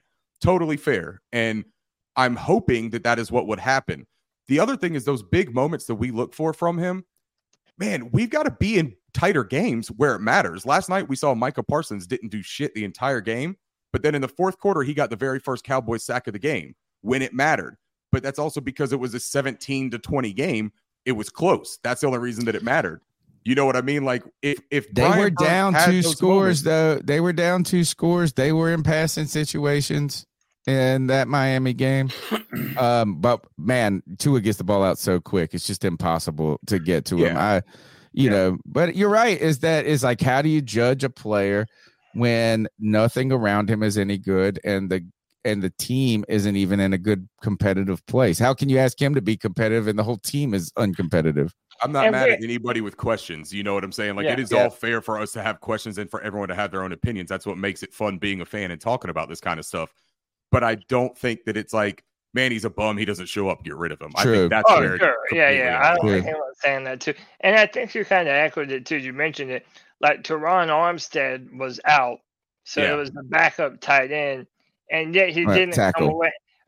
Tackle, and yet he didn't come away with a single sack. So he got really close on like 3 of them, but like Tony said, he's got rid of that ball so fast. Brian Burns is the king of almost. But most fans that aren't necessarily watching the All 22, they just see zero sacks against a backup left tackle, and they're like, well, you know, especially when you compare him to like a Julius Peppers, right? And everybody kind of compares him to that because he's by far the best edge rusher in the history of the Carolina Panthers, one of the best DNs of all time. My favorite player of all time. So when you do compare him to that high of a benchmark, a lot of people just don't necessarily see him affecting the game in the way that like a Prime Peppers would, or even like a Myles Garrett of today, Crosby, you know, some of the players that we've already named. And man, I'll tell you, I think that there's a reason for that, and it's because those guys are absolute dominant, no questions asked, elite, best of their position players, right? Like, it's not a slight to Brian Burns to say that he's not Myles Garrett. There's nobody in the league that is Myles Garrett. Yeah, and Myles Garrett will reset the market again when he's available to get over. Like, that's the point about the contract thing. As fans, let's don't get too bent out of shape about it. Like, I don't get me wrong, I don't want to overpay and have egg on our face when we give $30 million to a guy that ends up getting 7 sacks for the rest of his career, right? That's not what you want. But Burns also hasn't shown that that's his trajectory. Burns has shown that at the bare minimum, he's going to get close to those double-digit sacks, if not extend that into the mid-level of those, right? Get closer to push towards that 20 range if things continue to develop for him. I think you've got to get some support and surround him with some better pieces and honestly just yield a better product on both sides of the ball if you want to get the best out of any of your premier players. KG73s in the chat says, I think we get the most value we can out of Burns right now. So I know you're a fan of keeping Burns and, needing him on the team. What is a deal, though, that would tempt you to move? I mean, if somebody came back and said again, I'll give you 2 first-round picks and like a third cherry topper on that's that. Insane. Yeah, of course. That's insane, right? But that's the thing, though, man, is that they say that the Rams offered that, and maybe you should have took it. I still don't know, though, man. Do you trust that this front office right now, if we don't know who is going to be the GM and we don't know who the coaches are going to be, do you trust them to fill those positions with somebody better than Brian Burns in the next 2 to 4 years? Because that's the window we're working with Bryce Young's contract.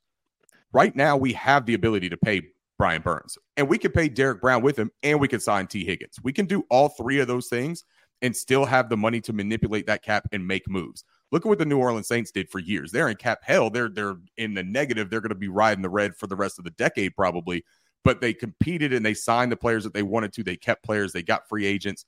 We have a window with Bryce Young's rookie contract. That is when teams are aggressive. That is when they make their big moves.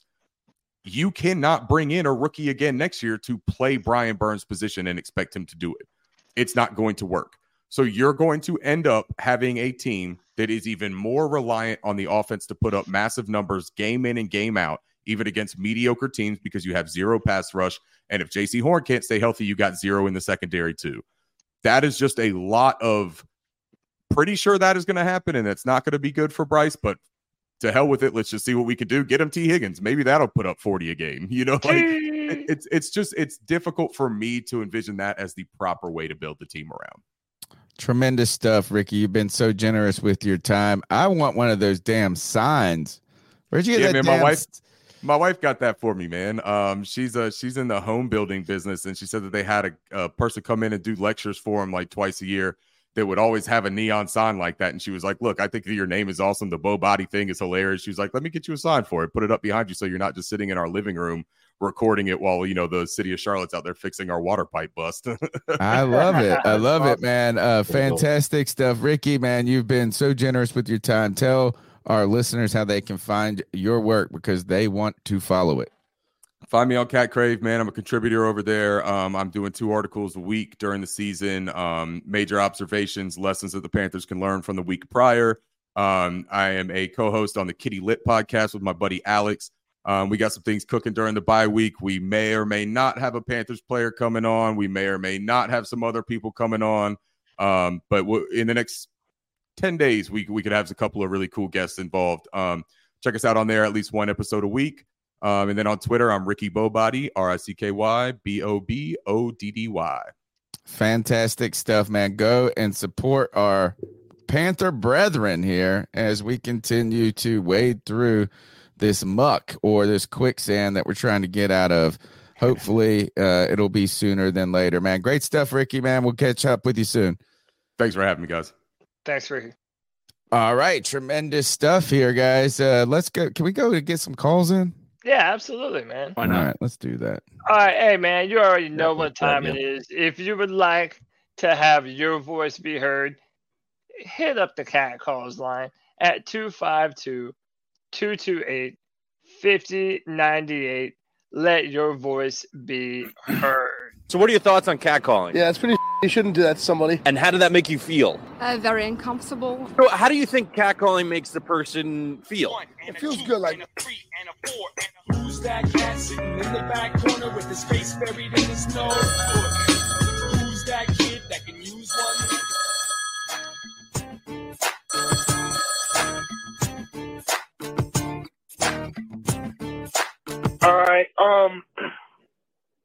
know I called earlier. It's Lou from Fort Myers. I know I called earlier. This was moping from about Sunday. my dad being in the hospital and everything. But what's up, Lou? Like the motherfuckers in Charlotte be doing. Keep motherfucking pounding. Not gonna let that shit get me down. Hell yeah. Right now I'm driving back home. I had to leave them up here in Miami. My stepmother gonna go pick them up. But so research analysis. While I was down there with my sign, yes, I did not make it into the stadium, but the handful, and I mean like a handful, probably like 10 Panthers fans I've seen, and most of them were just little kids. But the grown adults that I did see, they saw my sign for Mr. Beast, yada, yada. I did DM you on Twitter the picture of my poster the night before. A lot of people are with me on getting Tepper out of here. And y'all, I said it in my previous call. It's up to us. Bullying works. We got to bully Mr. Tepper out of the fucking office. This is awesome. Hopefully, I can't do it the next game, but if there's someone that is listening to this podcast, hear my desperation cry. If you can make a poster and say, Mr. Beast, please buy the Panthers, I'll send you $100 cash app. I don't care. Holy cow, I'll make Get that this poster. man gone. I was going to be the one to do it. I couldn't do it. Maybe God He was lives just in like, my town, hey, dude. you ain't supposed to be in the position. But hey, somebody can do it. I gotta get Any of Mr. us. Beast. All it takes is one person to light a Gotta be spark and a whole forest on fire. Shout out to the people in California. But yeah, it's all smiles. I know I came earlier moping and shit. Listen, it's all smiles. My popsy's doing good. I had to Happy to hear leave that, to man. go get my car from the stadium and come back. Motherfucker eating a sandwich with the biggest smile on his face. So he's doing all right. Good to hear Thank it. y'all so much for y'all prayers. If y'all did pray, if you didn't, oh well. If motherfuckers want to clown in the chat, I don't care. I was just y'all over here good, telling y'all man. bullying works, so I got thick skin. Thank you, man. But yeah, I'm glad to hear all that. Shout out to Lou. Keep pounding, man. Muscles Yeah, keep pounding. marinara. Look, it shows that he goes, who's this motherfucker, Mr. Beast? Mr. Beast is the world's biggest YouTuber. He just hit 200 million subscribers on YouTube, and he lives in Greenville, North Carolina, my town right here. And he's like always in hiding, though, you know. So, but or in another country. Yeah, you're right. I need to somehow get this Mr. Beast. I need that sign. I need a picture with him. If I can get that sign signed by Mr. Beast, big things happening. Let's go to the next goal. Dude, ask him to come on the show. Hey, how's it going, guys? There you go. Coach Kurt. Coach Kurt, what's I up? just wanted to call and say, you know, obviously a broken record saying this, but Bryce is looking better. I mean, that's the most optimistic part of this team right now is he is gaining more confidence playing. But what's killing us is these injuries, man. Like, you look at the pregame and, like, all the questionable and all the outs and, like, we're just banged up. I mean, our whole entire defense is banged up and they're playing hurt or they're already out. And our offensive line is banged up or they're already out. And, you know, I feel like going into this bye week, like, we have to make changes. We have to make changes during this bye week. You get a week to self-evaluate. And if you haven't been doing that for the past 6 weeks as an owner, a GM, and a coach, and you know what needs to be fixed and what our weaknesses are, such as wide receiver, our guard position, our cornerbacks, like, I feel like we do have to go out and, you know, sell the house for players like maybe T. Higgins and something like that. Or, like, our biggest thing is going to have to capitalize on this offseason. Obviously, depending on what moves we make, we may get more draft capital, but we got to go big in free agency. Like, getting a guy like Robert Hunt, the guard from Miami Dolphins, would be huge for this line. Or signing or trading for T. Higgins. I mean, I would hope we could do it without getting rid of more draft capital, but I doubt it. But getting a true number one receiver with Adam Thielen on this team would be huge for Bryce.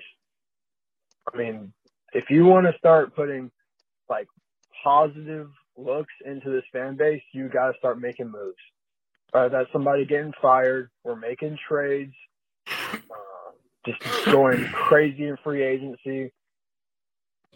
I mean, I don't even think you'd pay Brian Burns. And when you don't do that, and to say if we trade Brian Burns, I mean, I don't think he should be expecting that much pay due to his performance. Like, he didn't even get a sack.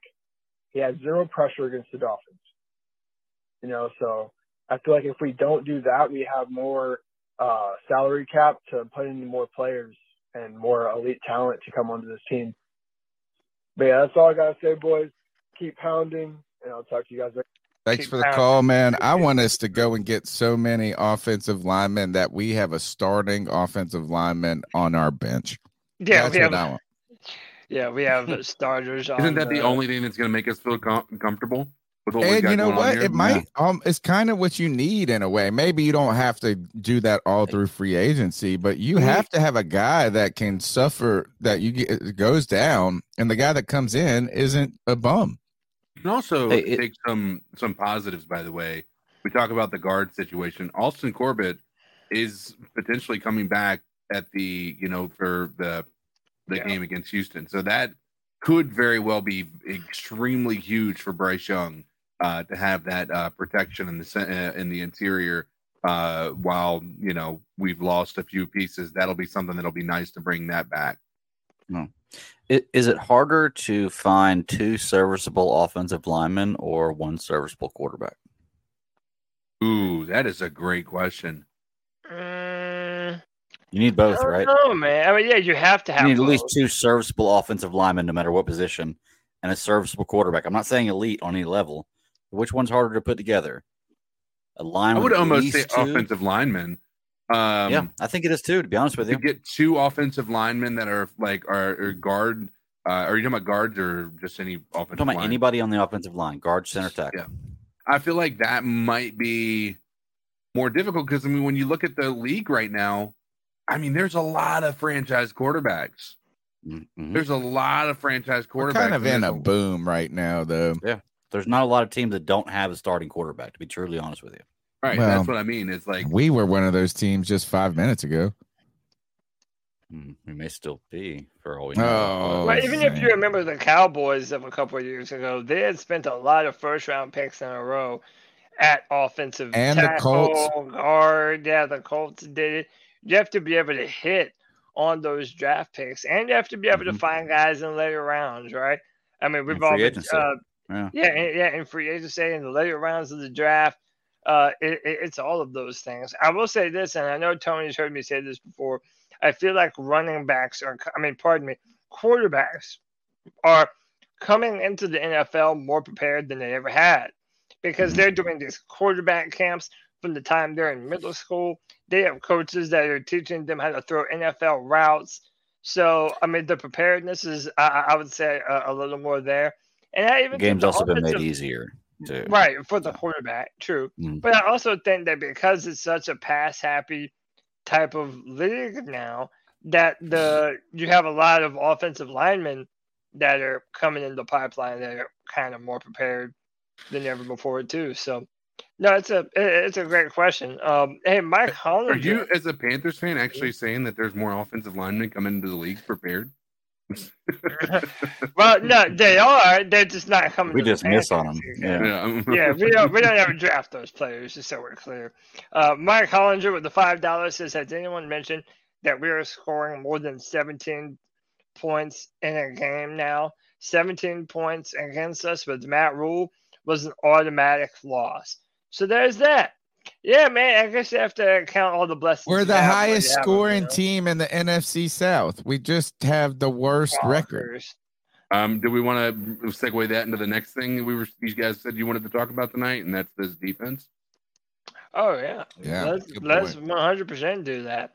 Let me find the slide where I put it on. Basically, is every single team this year has had a 80-plus yard rusher against us, I think. Mm-hmm. I read Mike Kay said something like to that effect. My understanding with and again, I may have misheard the commentators, or maybe somebody else was putting this out there.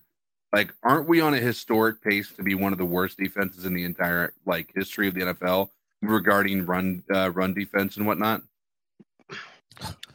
Which is crazy because we've had a shitty run defense for like 5 years now. So, we're points on average. We've given up 178 total points. We're currently ranked 30. Our defense is ranked 31st. We're giving up 29.7 points a game, 342 passing yards per game. This defense, a lot of us have been saying for a while that the defense has been the better part of the football team. But now, we really need to start asking ourselves, is Ejiro Evero underperforming as a defensive coordinator, or is he also a victim to the same roster and the deficiencies that, Frank Reich and Thomas Brown, they don't have great pieces on the offense? Is it just a case that Scott Fitterer and the scouts for the Carolina Panthers have not put the proper talent around on this defense for it to be successful? No, it's one other thing. It's injury. How can this defense look? Is this defense wasn't slated to be a top defense anyway, right? Okay. In fact, it overperformed in the first couple of weeks against Atlanta and the Saints, and maybe that's a lack of their offense rather than just the defense just performing. This defense, though, you knew the secondary was questionable as it was with Dante Jackson, with the kind of the back end guys behind Dante Jackson, CJ Henderson, all this. But you're missing JC Horn and Dante Jackson, basically. Tell me a starter on this team that was meant to start other than Brian Burns is playing hurt. Him and Thomas Brown. Shaq's out. Frankie Louver's dealing with a hip. JC Horn's gone forever, it feels like. Xavier Woods is out. Von Bell is out. If you want to talk about any but if you want to have any sympathy for what's going on the offensive side of the ball with not having weapons, how can you not look at the defense and say, to be honest, they're playing with all second stringers, dude. They're playing with all guys that wouldn't be on other teams. Yeah. I mean, I think you raised a good point with the Ejiro Evero thing there, because it's the same kind of leash that we're talking about with Frank Reich. You're right. He did come into a system that was not players that he picked up or not players that he wanted.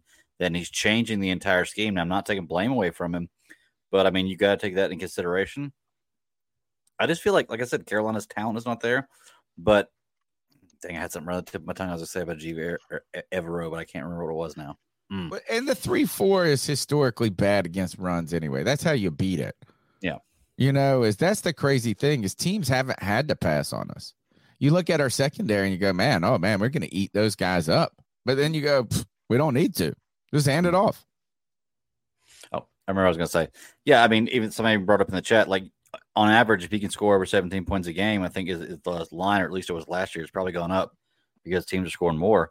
If you can score some more than 17 points a game, you have a really highly likelihood of winning, or maybe it's hold a team to under 17 points. No, it's hold it under. Yeah. And we've scored more than 17 points every game this year. But we've had some over really, the really last bad 3 weeks. I mean, and here, look, we had a defensive interception or defensive touchdown last week. So yeah, but we've also played. You got to think of the competition of over the last couple of weeks as the Panthers' defensive trajectory. Not only are we weathering these injuries, but you're going out and you're playing the top two of the top offenses in the league. Fair. The top offense in Miami the week before with Detroit. And then look, Minnesota ain't no slouch. Look, Minnesota has kept up, but before Justin Jefferson got hurt, they kept up with the Eagles. They weren't pulling out wins, but a lot of it was because their own defense couldn't do anything as well. They were able to pass the ball, and look, they didn't even have to pass the ball on us. Look, but Kirk Cousins had 139 yards. But you know what? It didn't matter when you're running 160 yards on it. And so I think the problem I have with that is that what's going to happen is between now and the end of the year, they're just going to talk about how good our pass defense is, and that's sort of like what they did. Like, we're the number 2 defense. Well, really, you're not. You just had a really shitty team that they didn't even have to pass on you with, right?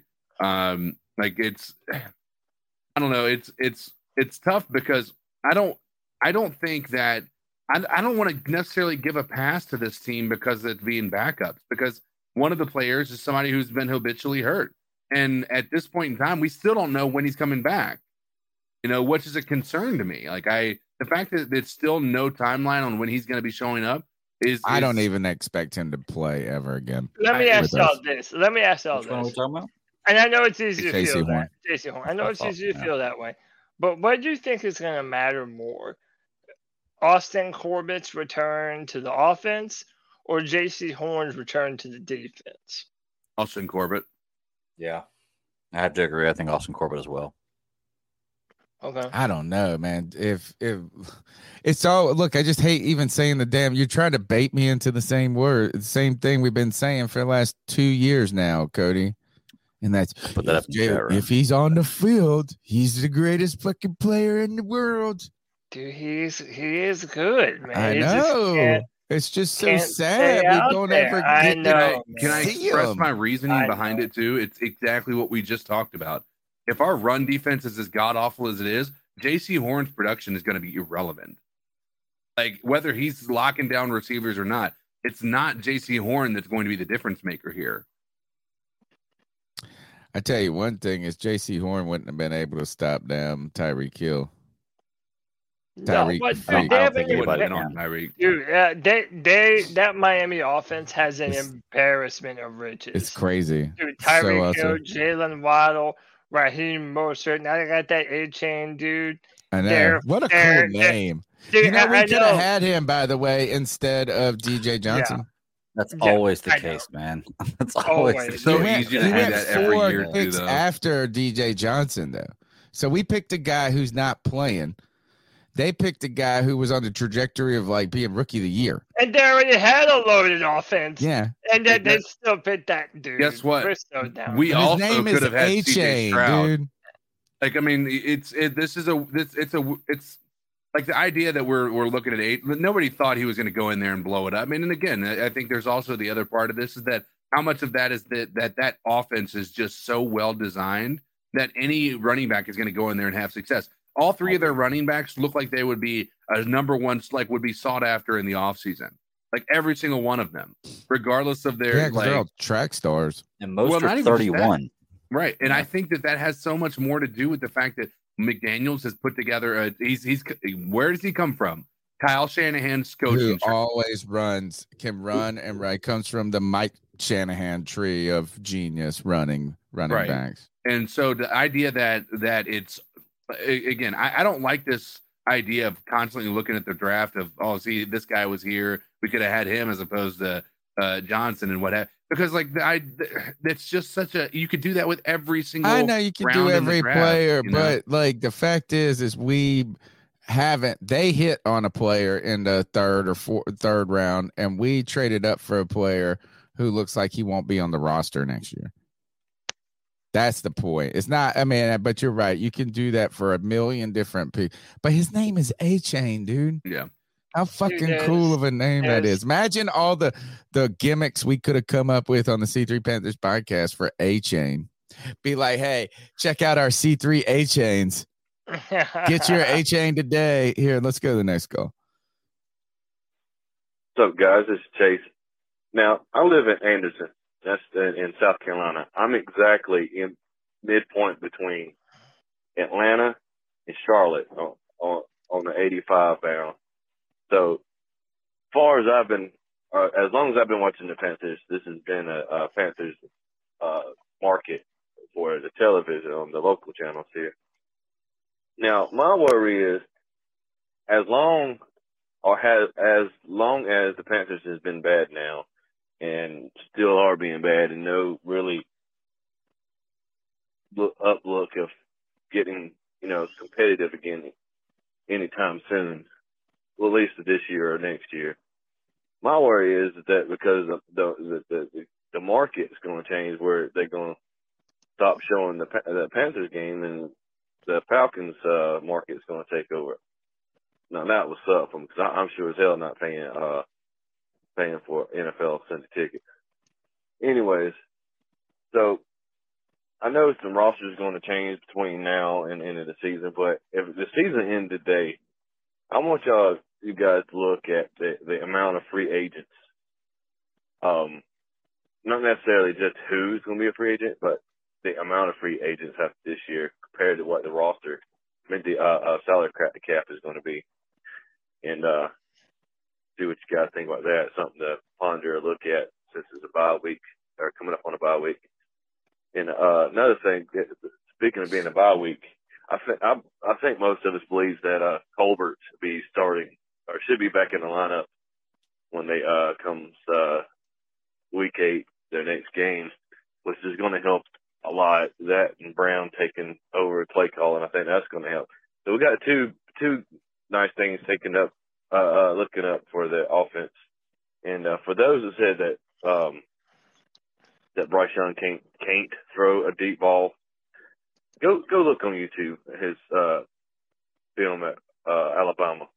There's a YouTube video of him throwing the ball from the 35, it might be the 40-yard line on one side of the field, and hitting Davison Williams in the bucket on the almost at the goal line for a 55, 57-yard plus touchdown bomb. He can do it. I don't think our receivers can do it, or the play calling, or like Tony says, it's just confidence. I think he might be lacking confidence. I think this bye week is coming at a good time, and I think we're going to get hopefully some key injured players back if they're not traded. All right, man. God, thanks for that call. We better not lose you to a Falcons market. That would suck, man. Poor guy. Let's go to the next call. This is Chuck in Elizabeth City. What up, Chuck? Hey, guys. It's Chuck from Elizabeth City calling in. And just really wanted to focus. This week, what's the big news? Frank Reich has finally decided to turn the play calling duties over to Thomas Brown. And he builds Thomas Brown up the whole 9 yards. Why the hell wasn't this done before? Why wasn't this done beginning of the year? Frank Reich, we know he's still in the heat from Tepper. Tepper's not happy. And I want to make a sidebar there. A lot of people are saying fire Tepper. People, y'all got to get real. Tepper owns a team. He's not going to fire himself. You have to get over that. But going back to Frank Reich, during the preseason, we saw vanilla offense. They looked terrible. And I was concerned. But what were we told? Oh, we're not opening up the playbook. We don't want to show everything. So it kind of gets our anticipation and excitement. I haven't seen anything better, really, during the regular season. I do see improvement. I know our offensive line's had some injuries. I know we've lost some key players on defense. I just can't see how Scott Flitter will let us go into the season and see what's like this. I don't know what he's seeing. And I will put another sidebar here. I think Scott Flitter has got to go. I'm not impressed. I'm not happy. I'm still pissed about the CMC trade. I know it's beating a dead horse. I'd even trade him to the 49ers. And then you pick these last picks in these rounds that we're given. And if you don't utilize those picks, we've wasted a lot of talent. And then they make us look like we got egg on the face because look how many touchdowns he scored. Now, the one thing I will say about Thomas Brown coming to offense, play calling. Frank Reich is in a no-win situation because if Thomas Brown fails and doesn't do well, it's going to make Frank Reich look like, you keep throwing paint on the wall and it's not sticking. Looking terrible.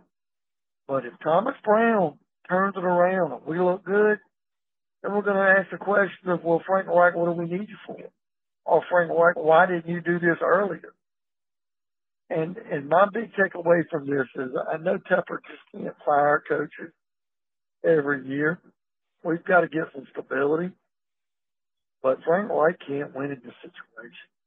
And guys, I'm at a loss to find out what we do. Let's give Thomas Brown a chance, see what we can do with it. It starts with the GM, and I'm bringing White to a point that he didn't give the reins over earlier. But we got to do something, guys, because getting tired of this stale taste of blues. I agree with you, man. Here, let's keep rolling with these calls. Brian Burns, this fucking guy. So this fucking guy, Brian Burns, fucking $30 million Jones, right? Right? This fucking guy. He's a $30 million, almost had him. All right? I know he's a good player. The fucking guy is not elite. He is not worth that type of money. I don't give a shit what bullshit stat you put in front of me. This fucking guy is not worth that. He's not a game wrecker. He's not a game changer. He's a good player. But no, that's ridiculous, bro.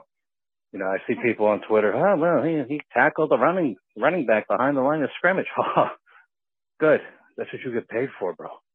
Like, are you fucking kidding me? And the Spider-Man gimmick. Yo, why do you fucking pick the weakest fucking superhero? Some douchebag. Oh, man, you might lose some people here. Not quite. What a fucking Not jerk quite. off. What is this? This is fucking bullshit. All right? We need somebody else to step the fuck up. I picked a hell of a week to quit smoking, huh? All right, these fucking guys. All right, boys. You have a good fucking show. Keep pounding, keep drinking, smoking, jerking. Keep doing whatever the fuck you're doing. Talk to you later.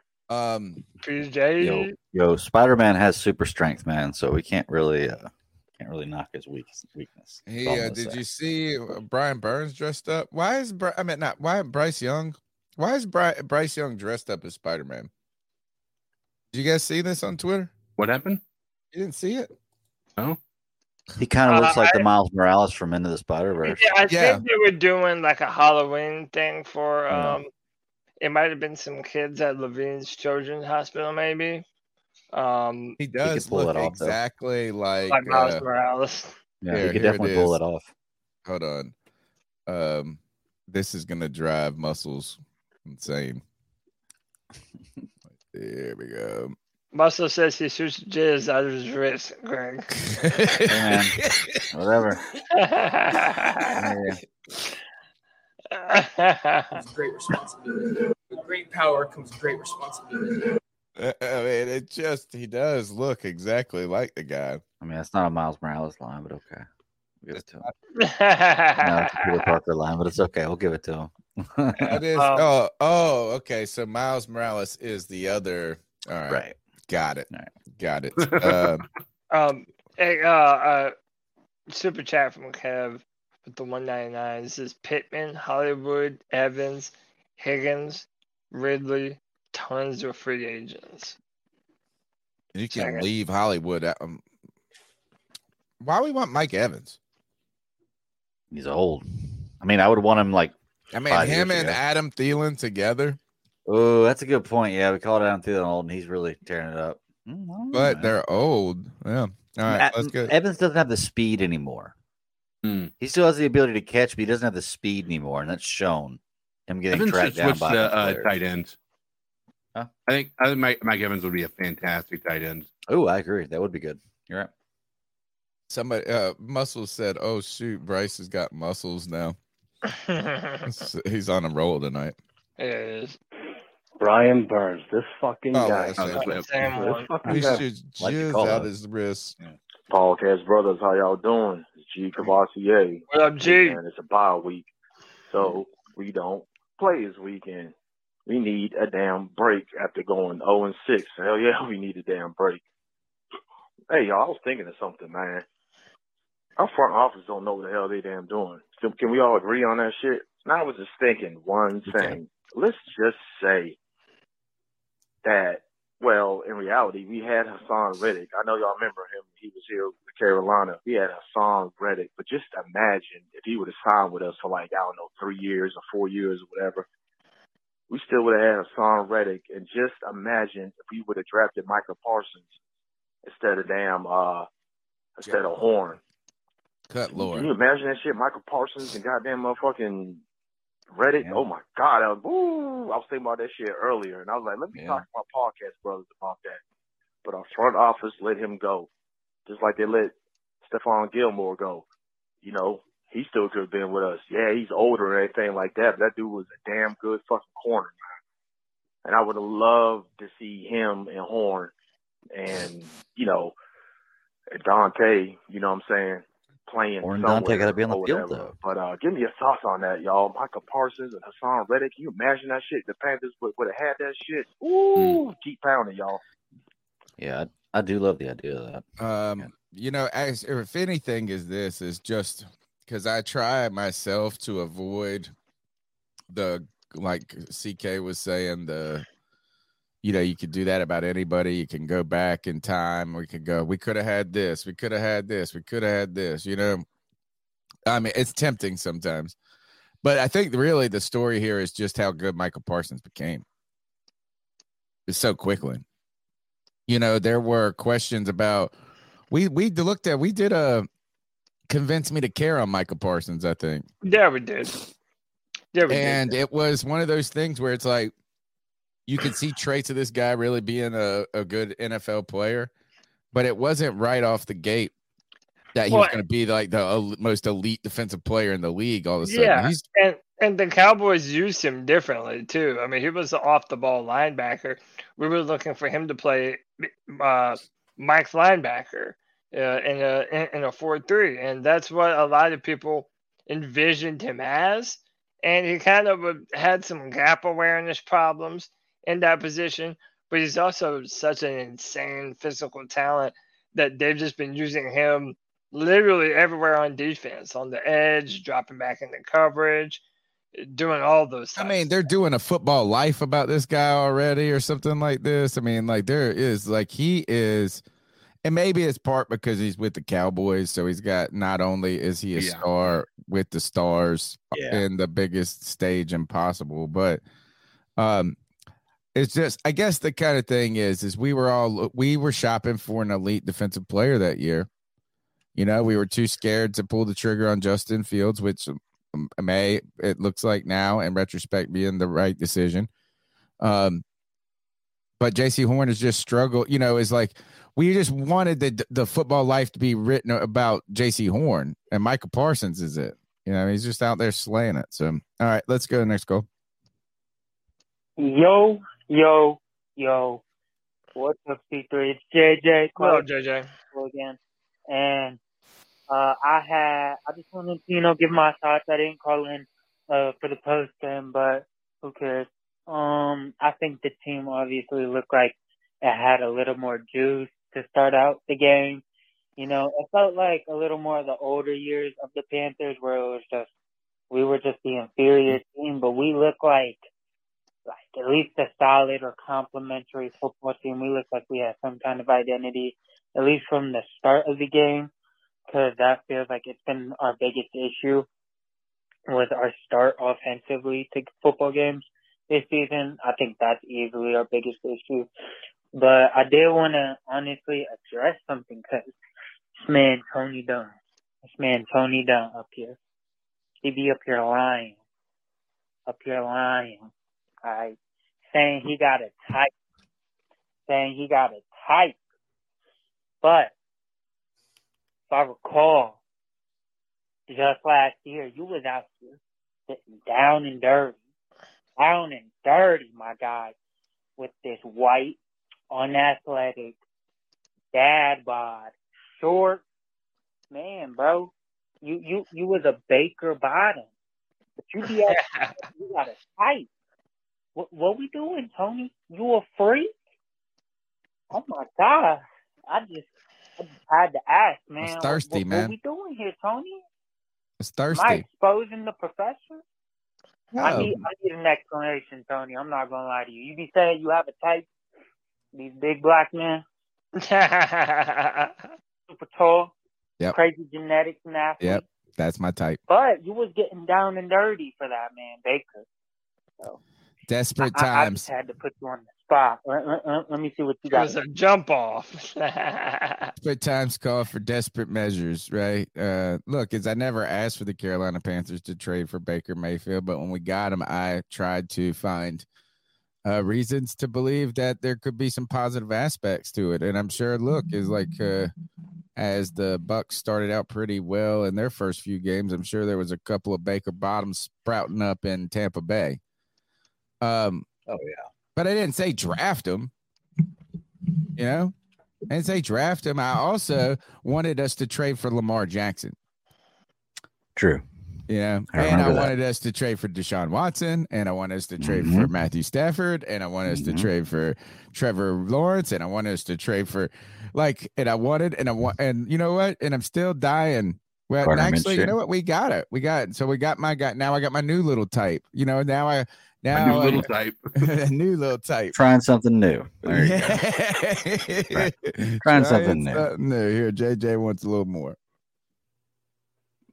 Calling back again, JJ. Second call. Man, I don't even know. I just want to say, I think, man, I saw something earlier on Twitter. My fault. I'm stuttering way too much. But I saw earlier on Twitter today this meme that was like David Tepper slapping flex tape on the big old water jug, and it had Thomas Brown's face on it, and it was like the fix. But I was just like, it just left me thinking, like, more than just a meme. It was like, it feels like that's what we just keep doing with everything, every off season. Oh, we suck. Boom, we're trading for Sam Darnold. Oh, we still stuck without a quarterback. Boom, Baker Mayfield saved another garbage franchise. Oh, we still stuck. Boom, we fucking hired all these big old names at coaching staff. Some more flex tape, baby. As we keep and there's just more and more cracks and holes in the team, aka the water jug. And David Tepper just keeps giving you another slap of that flex tape on that crack. And it just feels like everyone and their mama who's a fan of this team is saying, bro, take a sledgehammer and bust that bitch. We need to tear the whole thing down and build it back up. And this man, David Tepper, keeps on slap that flex tape right on it. And I'm not here for it. Let me know how y'all feel. Does it feel like that for y'all? I just saw that meme today, and I thought I should share my thoughts on it. I feel like that's honestly why I think David Tepper is the biggest problem, more than any of the coaches we've had, more than Scott Fitter. It just feels like all the things that we do, or it just feels like a lot of the moves are just quick, supposed to be like microwavable, fixable moves, and just one-off season. How can we stop the dam from breaking down and letting all the water out? Let me know how y'all feel.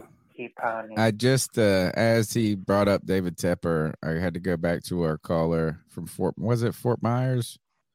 That says Mr. Beast by the Panthers. Oh yeah. You know what is? I got a better idea. Mr. Beast, your biggest video of all time is when you buy the Carolina Panthers and give them to the C3 Panthers podcast. I like that. You're probably right. That'll give him the most hits ever. He called us over to his house. He's like, "Hey, guy," because like one of my favorite videos of Mr. Beast was he got a pizza delivered, and he's like, the pizza delivery guy shows up, and he's like, "Can you help me move this couch inside?" And I was like, "Sure." You know, puts the couch. He goes, "Now here's the key to the house. It's yours." And he walks out and leaves the guy at his home. Man, it'd be like, what if you went to a Panthers game with Mr. Beast and he was like, "Hey, by the way, here's your team." Yeah. Dang, Mr. Beast challenge. Can you do it? I like that. Can you pull it off? The most expensive, biggest gift in the history of the internet to the C3 Panthers podcast. Split it 4 ways? Yeah, or like, totally. Or like however many super fan ways. Totally. Like I will split it with every C3 super fan evenly. There you go. Imagine what $1.99 could get you one day. Next call. What's up, C3? It's Anthony from Charlotte. Hope y'all boys are having a good Tuesday. What up, man? bye week this week. Kind of glad that we get a break from this atrocity. Let me say that. So the big topic, I know you guys probably already discussed this before you went to the calls, but Thomas Brown,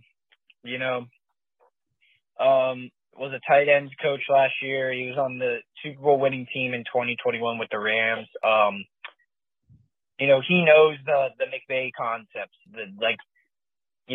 A lot of people around the league think really highly of him. I mean, he got interviewed as a head coach this offseason by more teams than even Frank Reich did. Okay, let's keep it a buck real quick. Let's see what this guy has. It can only go up from here. There's no possible way that it can be worse. I know in his presser today, he said, he's still going to integrate some of Frank Reich's plays, but he did say he's going to bring that McVay-style offense, that McVay style to this offense. He even said, we're going to see potentially more pre-snap motion, stuff like that. I mean, that's what this league is turning into. I am really excited about this because Bryce Young is slowly improving every week, and with him, his growth can come a lot faster with Thomas Brown. I honestly think that, this was a Tepper move, that Tepper said Frank Reich, give over the play calling, something needs to give, and he finally did. I don't think Frank Reich would have if we were 3-3 or 4-2, 5-1. But in my opinion, listen, this is what I break this down to. If this offense sees a chunk of growth from week to week, then Frank Reich is going to be canned. And it's simply for this reason. David Tepper has the right to ask, well, why did we waste 6 fucking games dicking around and doing your playbook when it clearly wasn't working? Why didn't we have this young, innovative guy who wanted Bryce Young, by the way, who said in his presser today, Bryce Young was his number one quarterback on the board when he was interviewing with Scott Fitter and Dan Morgan. So there's someone that wanted Bryce Young. Thank God. Even if that Frank Reich rumor is true or whatever the hell, at least he's the one that's going to be calling plays catered to what Bryce is. I think he's going to open up the playbook for Bryce and let him, sling it. But here's what I wanted to get back to. Tepper can ask, well, how come the 6 games we spent, wasted almost half the season when you calling plays? You should have just had Thomas call them from the beginning, and then if that didn't work out, you could go back to you. So I think Frank's going to be gone no matter what. And then if it doesn't work out, Frank and everyone will still be gone no matter what. This is why I kind of think it's a win-win scenario. It can only go up from here. Anthony from Charlotte, keep motherfucking pounding. I got a part 2 coming. Look at this. A lot of energy. Keep rocking. Yeah. I like it, Anthony. I like What's the up, energy. D3? It's Anthony from Charlotte. Quick part 2. Get in there, Greg. I was saying I like the energy, but the only going up from here seems kind of, I don't know, man. This comes down to the same question I was asking earlier.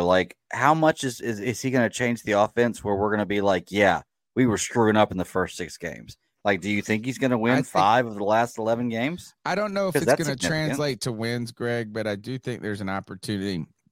You can see a freshness in this offense that really comes in this. And this is he's a great listen. Steve Logan, former East Carolina head coach back when Jeff Blake and when David Garrard was here. When we beat famously, one of the best games ever is that Miami was number 2 in the country, and they came to Greenville, North Carolina to play us, but Hurricane Floyd had hit, and we got flooded. So we had to go play the number 2 team in the country in NC State Stadium. We come back in the second half and beat these guys. Our fans then go and tear down the goalposts, and we were never allowed back. It took 20 years for the Wolfpack to even play us again or anything like that. Greatest game I've ever been to. Also, young and just you can go and tailgate at halftime at the NC State Stadium, which is wild. So you get to go into the game, partied up, and then go recharge at halftime and come back.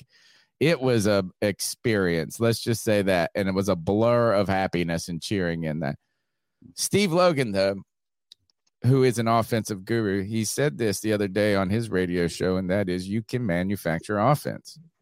You can find ways to attack teams, to get scheme players into positions that can generate offense. You might not all of a sudden be the greatest offense in the history of the world, but you can take mid-level players and find ways to get them to work. You can't do that on defense, he said. And so maybe, just maybe, in fact, that's what I'm hoping for, is the thing that Frank Reich, his offense, has not done. It's not even that it's been horrendous to me in so many ways. It's just that it's like, man, have we used our players in the wisest ways? And you can point to a screen pass to Ian Thomas. You can point to not knowing about if Terrace Marshall Jr. is a player or not. I think that this young, fresh look is going to bring in concepts to the NFL or implement some concepts that we're seeing the Dolphins do, the Lions do, the 49ers do. And what they do is they create opportunities with pre-snap motion, with pre-snap matchups, right? And they attack weaknesses of defenses rather than running plays against defenses. So I hope that's what the answer is. Let's go back to Anthony and Charlotte. Just wanted to reiterate again what I said last call at the end. Yeah, so this team is in a position to only get better now, and I'm happy. Like, he didn't watch the Thomas defense, Brown, though. Again, he comes from the McVay offense. I'm excited, man. I'm excited to see that someone has stepped up for Bryce Young and showed that he does believe in him, and I think that's going to give Bryce Young a lot of confidence moving forward. So this call is mainly about trade talk aspect of this. The bye week it's this week right now. You're probably going to hear more rumblings as the week goes on. There's probably going to be something going on. A lot of people that I've been listening to say we need to trade Brian Burns, do this, do that. Listen, I'm just going to reiterate what I said.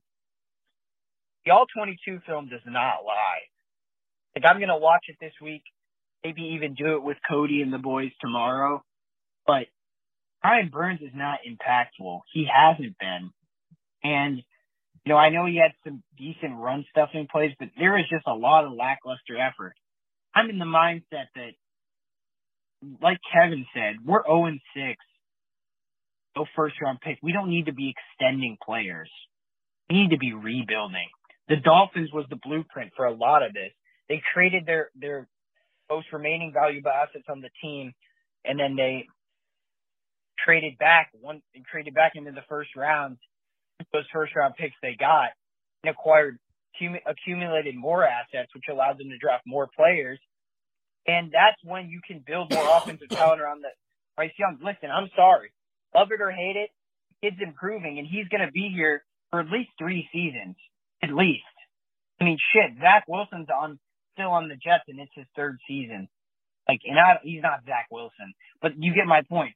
Let's see what he can do. Let's build around him. This defense is the culprit already. They are already playing so ass. And Brian Burns and Derek Brown aren't showing me enough to say, they are the ones only holding this defense together. We need to trade some players. I know we have injuries, but I'd rather see what we truly have in Bryce Young and worry about keeping or extending players. I'm sorry. We need to rebuild. And the last thing I'm going to say, wouldn't it be awesome if Thomas Brown shows what he's made of, and then we can just promote him to head coach for the future? Because this is what Tepper has been looking for, an innovative offensive head coaching mind. Thomas Brown could be that for us. Let's cross our fingers and hope for the best. Anthony from Charlotte, keep motherfucking pounding, boys. Super excited. Anthony is super excited about Thomas Brown. Let's keep rocking. What up, C3? Stats here. What up, Stats? I sure hope Thomas Brown turns around some of this and we can pull out some wins. But we'll see, I suppose. My bigger concern is if we do start to win, what happens? Does Frank try to wiggle his way back into play calling a few weeks later? Hopefully not. I think. What happens at the end of the season? I don't want to get ahead of ourselves here, but what happens at the end of the season if he pulls out lots of wins, and then now what? I mean, are you trying to get rid of Frank and bring up Thomas, the head coach? Are we going to let him slip through our fingers again, just like we did with Wilkes? And if he starts getting offers from other teams. So I don't know. I'm excited. At least, hopefully, we can see some wins. That's the main thing. Anyway, thanks. Keep on. All right, man. Let's keep rocking and rolling. We got to do our prize picks in a second. Hey guys, it's me, Connor, and I just want to say I haven't been on here in a while. Connor, what's up, bro? I just want to say how relieved I am that Thomas Brown is calling the plays. I mean, I'm just so happy about that. This is like, I know we're 0-6, but I feel like that we still have a bit of room for improvement. But I feel like we might be able to win maybe 3 or 4 games this year. I mean, I feel like I really feel like the play calling might change a lot. But yeah, guys, thank you for having me online, and I look forward to hearing what you guys have to say. Right on, man. Good stuff. Let's do our prize picks actually. For you guys, Prize Picks is the #1 place to play daily fantasy football sports. Put your expertise, your knowledge, and your expertise to action using the promo code C3, which will get you a 100% deposit bonus on your first sign up to $100. Prize Picks, the way it works, and let me just go ahead and share my screen here. The way it works is you have to put in multiple entries for multiple teams. The minimum is 2. You have to ultimately make an entry on a player from 2 different teams, and it could even be 2 different sports. This could be baseball and football. It could be, but you just can't go Bryce Young and Chuba Hubbard. Now you can do Bryce Young, Chuba Hubbard, and a player like Lamar Jackson or Derek Carr. So when you do that, the more entries you make that you get right and you're able to project their fantasy football score, the more money you make. Now you get paid real money doing this, and it is remarkably fun because who doesn't love fantasy football? Who doesn't love football? Who doesn't love making money? I love all those things, but it's not always easy, folks. It's not always easy, but you're an expert. You know more than Tony. That's what you tell me in the comments each and every week. So get on Prize Picks. Use the promo code C3. And because you mentioned my name, the C3, our name, our brand, they will match your first time deposit up to $100 by 100%. Let me see. What do we got here that is worth looking at? Oh, I wonder if this is my season long entry. I went less on Dak, 4,300 yards. I went less on Patrick Mahomes. That one's looking good right now, 4,800 yards. This one, actually, no, it's not. He's got 1,200 yards already. That's not great. He's having a down season, though. Yeah, I mean, even if this was an 18 game season, he's on pace for 3,800. So oh, good. All right, so we'll see. Then that means that Justin Herbert's on pace for less than 2. So we'll be monitoring my all season entries here. But guys, we're gonna just go look. We don't have a Panthers game to look at. Are there any games on the schedule that peep out to us? We can look at the schedule just by looking at the quarterbacks. Derek Carr will be Jacksonville. Trevor Lawrence dealing with a knee injury. Jared Goff is going to be playing Baltimore. That's going to be a fun game. The Ravens and Detroit. Big game there. Really statement game for 2 teams that are into it. Josh Dobbs. Too, right? This is my guy right here. This is a secret sleeper right here. Yeah, Josh Dobbs against the Seattle defense. With their secondary being intact again, are they back? Yeah, they're Jamal back, Adams come back now. I don't know about Jamal. I think his was a little bit more lingering, but at least the cornerbacks, I know that they've come back. Jalen, Miami. This right here. That's the one to go with. What a matchup. That would be the one to go with. Total yards, rushing and pass yards. No, they're like, here's the thing, he's going to have to pass the ball a lot because they're going to be, I mean, I could be wrong, but The Miami Dolphins are going to be playing from ahead on that one, in my opinion. Oh, how is Alvin Kamara not going to get 29 reception yards? Yeah, that's a lock for me. Look, this guy just puts up numbers each and every week. Amon-Ra St. Brown looks great. Let's see, where are these? I want to look at this Dolphins game. Waddle 62.5. Tyreek 96.5. Tyreek touchdown. I feel like that's a lock. Yeah, that's pretty much a lock. Where'd it go? I like this. This is my entry for the week, guys. All right.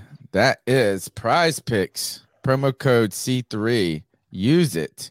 They owe me some promo funds. I'm probably giving them all to Cody. Nah, they owe both of us some promo funds. Okay. I'm needing some more too, man. I'm going to have to message them shortly. All right. The number's 252-228-5098, but we are almost, I think, through the calls here. Getting close, getting to the short end. Did we hear this call? Hey, guys. It's the growl that makes them howl, a.k.a. Joey the Blind Panther, here to talk about Thomas Brown. I know everybody's talking about Thomas Brown, not Charlie Brown, but Thomas Brown. I think it's a good decision. I think it needed to happen, and I think Frank Reich, I'm glad Frank Reich did this, and actually this makes me think higher of Frank Reich. Because here's the thing. Frank Reich had the balls and the wherewithal to admit, that he was wrong. Most men don't have the balls to admit they're wrong. He thought he could do it. Evidently, he's wrong because I see it from a mile away and I'm blind. So he did the right thing by giving the play calling over. I think it was his decision because I think had it been David Tepper's decision, it would have happened in the middle of the week because David Tepper is very haphazard in the way he does things. I think that it was they knew when we lost that game on Sunday that this was going to happen. They knew it. And they maybe Frank Reich was on the fence about it and reached out to David Tepper for advice or for something because he don't reach out to Scott What does he Fitter listen to in the background? And that brings me to him. Okay. I think Scott Fitter. What are you listening to, Joey? I'd rather see him go in season because I don't want him involved in any more roster decisions, any more personnel. I don't want him doing any more trades. I don't want him doing shit. Because every time he does something, it looks so good. It looks so awesome. It has everybody going. And then when the national anthem finishes and the ref says, "Good luck, gentlemen," shit hits the fan. Okay? Scott Fitterer needs to go. The only problem with that is David Tepper is going to be the one to hire the GM. And we all know who David Tepper likes to hire. He's just going to hire another yes man that appears more knowledgeable than Scott Fitterer. That's what he's going to do because he's David Tepper. Okay? So I applaud Frank Reich for doing something that Matt Rule would have never had the balls or the wherewithal to do. And I think the team's going to be better for it. How much? I don't know, but he's got to go serenade a girl after this. Oh, look, he's got to call back to get his growl in. Hey guys, it's the growl that makes him howl, aka Joey the Blind Panther. Wanted to talk about something that was brought up on the podcast about something that about the coach, about the how we have we're the bottom 6 or 7 talent in the league, yet we're scoring 12 we're scoring 12 to 13. That's coaching. Our coaching staff is working. We just have shit players. Like, and whose fault is that? None other than Scott Fitterer himself. We have bottom talent, and our coaching has still made us the top 13 team in the league, or just cracking the top 10 in the league. In the past 6 games, we've scored 99 points. I calculated that all in my head. Okay, we've been beat 186 to 99. I mean, pretty shit numbers, but still, we've scored 99 points with these bombs. Imagine if we had Turn down your players, radio, Joey. what this offense could do. Even though I still think it's the right decision for Frank Reich to handle the play calling, because I think he's just in over his head with that, and he has an easy out, and he's smart enough to take it. Unlike Matt Rule, who would have probably fired Thomas Brown. But I just wanted to talk about that. That gets all over me that we scored the most points in the NFC South. We still lose. We are one of the top. We're one of the better scoring teams in the league, believe it or not, and still lose. I know it doesn't feel like it watching these games, but we're still we've scored 10 points, 17 points, 27 points, 13 points, and we've scored 24 and 21. I mean, we've scored, aside from the Falcons game, we've scored 13 to 27 points. So just get to the growl, Joey. Scored by Andy Dalton, but we have done more with our talent. It's just that our talent is so bad. So bad. Anyway, guys. Wow. James said if he's blind, how's he reading these stats? It's called Braille. Or it's probably a computer program that reads it back to him. That's also how he knows that there's a female in the chat every time he's in the chat. Oh, yeah. And that's why he's he's just prepping. Just wait. Panther gal, watch out. Score update. Carolina Hurricanes are tied up with the San Jose Sharks. 18 shots to 5. Hurricanes coming off a yucky loss last night. Guys, there is a good team in North Carolina. It's the Carolina Hurricanes. Let's go to the final call. Yo, it's White Chong Espresso. Listen, I guess we can be excited about Thomas Brown, but I think the real question is Chuba starting or Miles Sanders? Because if Miles Sanders starting, I don't think there's going to be much of a difference. I think we're going to see a little bit of difference, but I'm not expecting the greatest show on turf to out of nowhere happen. This whole sports fucking year's been disappointing. All my teams suck. This Friday at work we're having Jersey Day, and I can't wear a fucking jersey. Like, I can't fit in it anymore. Shirt jersey, but I don't even know the fucking guy's name. His name is Tervania, I believe. Terraminen. Tony, you should know that. Terraminen. I guess I can wear that. They're liquor. actually fucking good. And win games. But yeah. That's my thoughts. Peace. I did. One of the things I don't. This is used to the Gamecocks always being terrible. Yeah, man. Look, we're right in our lane. We know exactly where we're at, folks. DJ Shark can't get open, right? He can't get off the line. He seems to be that's the guy we need to put in motion. Mm-hmm. Let him get some speed and build up. Did you see Tyreek Hill coming out in motion, how fast he was before the play even got snapped? Shit was sickening, dude. Was sickening. All right, those are the calls. The final part of the show is we got through everything almost tonight, I think. Let's hit the news, and we'll ice some fools up and get out of here. What do you say? I'm down. There's not a lot news. It's mostly. Let me hit the bumper real quick.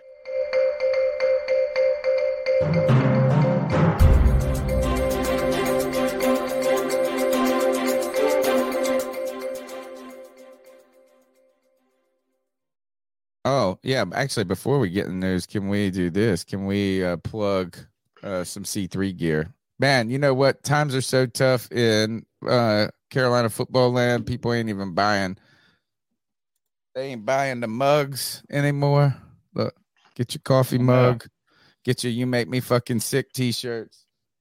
The real hot one right now is the "Shut the Hell Up," and also the C3 Panthers podcast shirt. You can get all that at CarolinaCatChronicles.com. You just go to shop under the gear like is in gear you wear. I think I put the direct link also in the show description. Continue to help build the C3 brand by smashing the thumbs up button, subscribing. If you're listening on YouTube right now, still check us out on iTunes, TuneIn, Stitcher. Not Stitcher anymore. They don't exist anymore. Spotify. Go listen to go download the audio podcast. Give us a rating.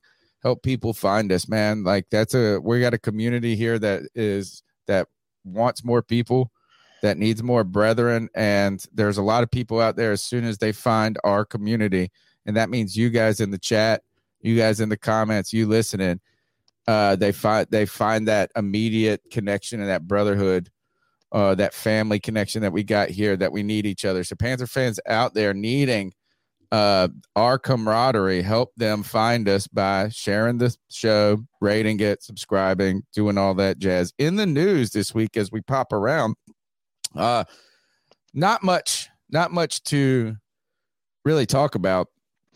A lot of injuries and things. This one part that stuck out to me because we talked about potential trades in the post-game show, and I thought Adam Thielen would be a good fit in Philadelphia as what they're trying to do. And we said, man, wouldn't that be some cruel ass shit to Bryce Young is to take away his only toy? The little boy got in the league, and you took away his only toy, Adam Thielen. But the Eagles signed 7-time Pro Bowler wide receiver Julio Jones, who has done jack shit over the last 4 years in the NFL. From the Titans to the Bucks, he hasn't done anything. I don't expect him to do a ton here, but maybe this clearly was showing. I guess I brought this up because it shows what I was thinking, is that the Eagles could have benefited from another player in their receiver group.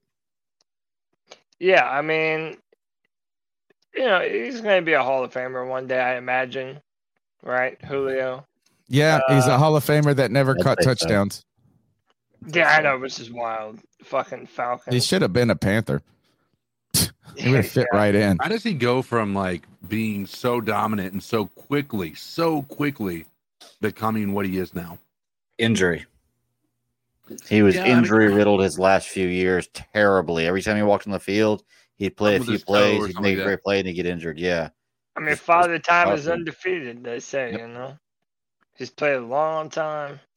I kind of want to say the same thing happened to DeAndre Hopkins right now.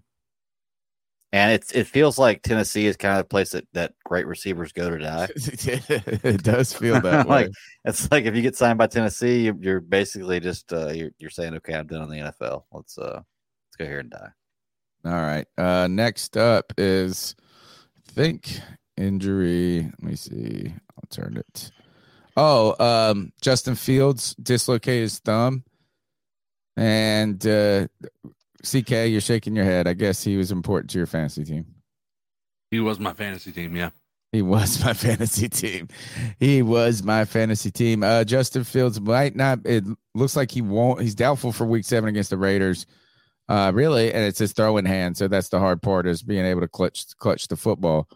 If they did play him, they would just have to run him a lot, CK. So that would be good for you.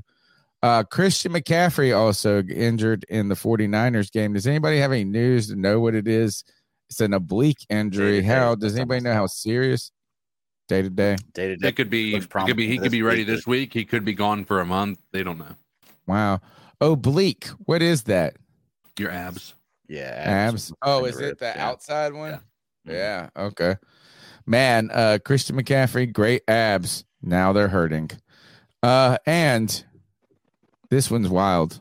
This is the one is like anytime we talk about the struggles of Bryce Young and maybe, kind of throwing out the idea of these other things, is the immediate concern with Anthony Richardson was, would his style of play be able to hold up in the NFL? And that kind of irony of it is that Bryce Young is the one that's still standing. And Colts owner Jim Irsay says quarterback Anthony Richardson will probably have to have season-ending shoulder surgery. That sucks, man. Yeah, it sucks because the dude has he's had a different injury in every game he's played. Mm-hmm.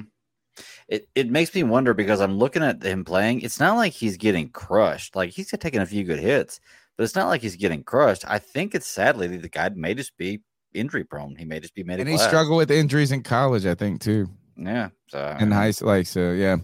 That is the news around the league for right now. And that's the C3 Panthers podcast. We got one last segment. The longest running segment on the longest running Panthers podcast is the Ice Up segment, where we tell someone to ice up, toughen up, get it together. Let's ice some fools up, Cody. Let's do it.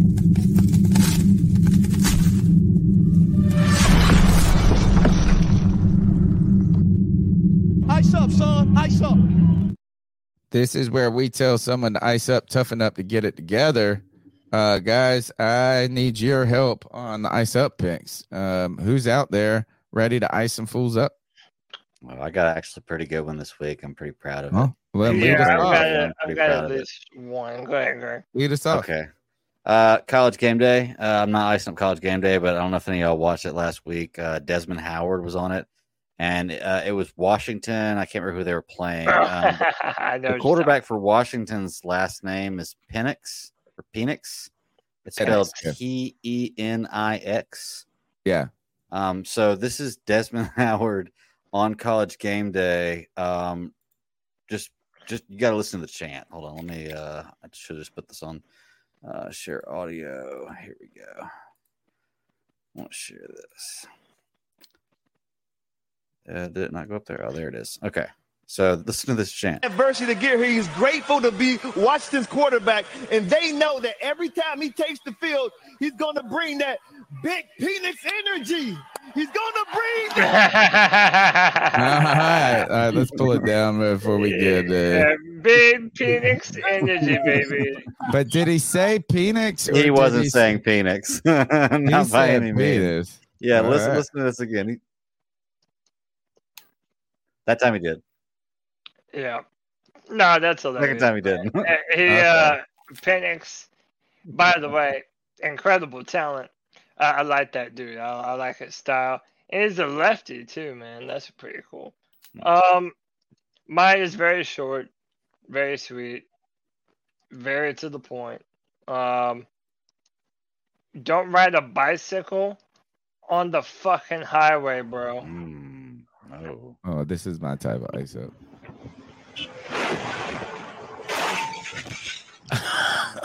Oh shit.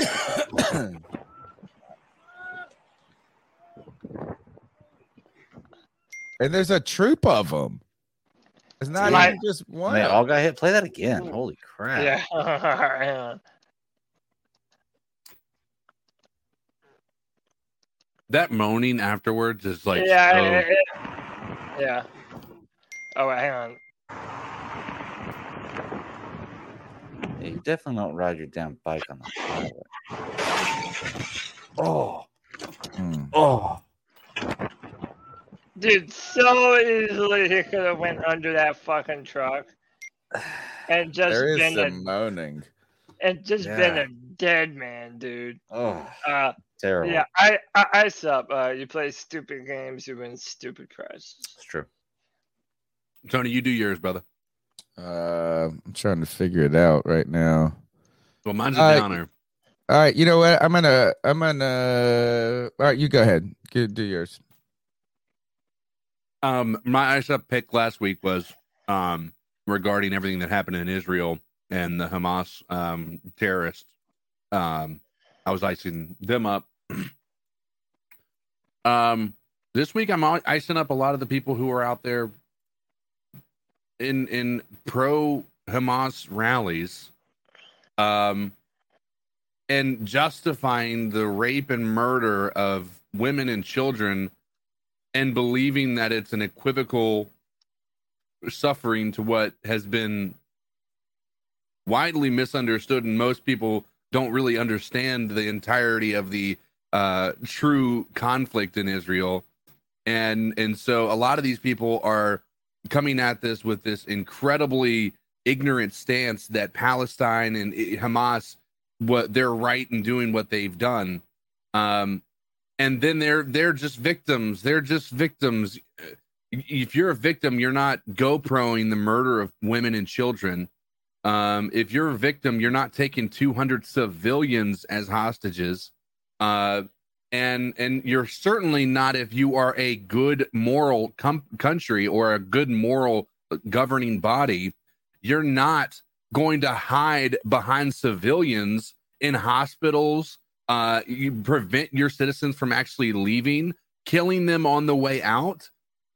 This is anybody who is pro Hamas in this entire endeavor. I'm icing you up. I understand there's nuances to this.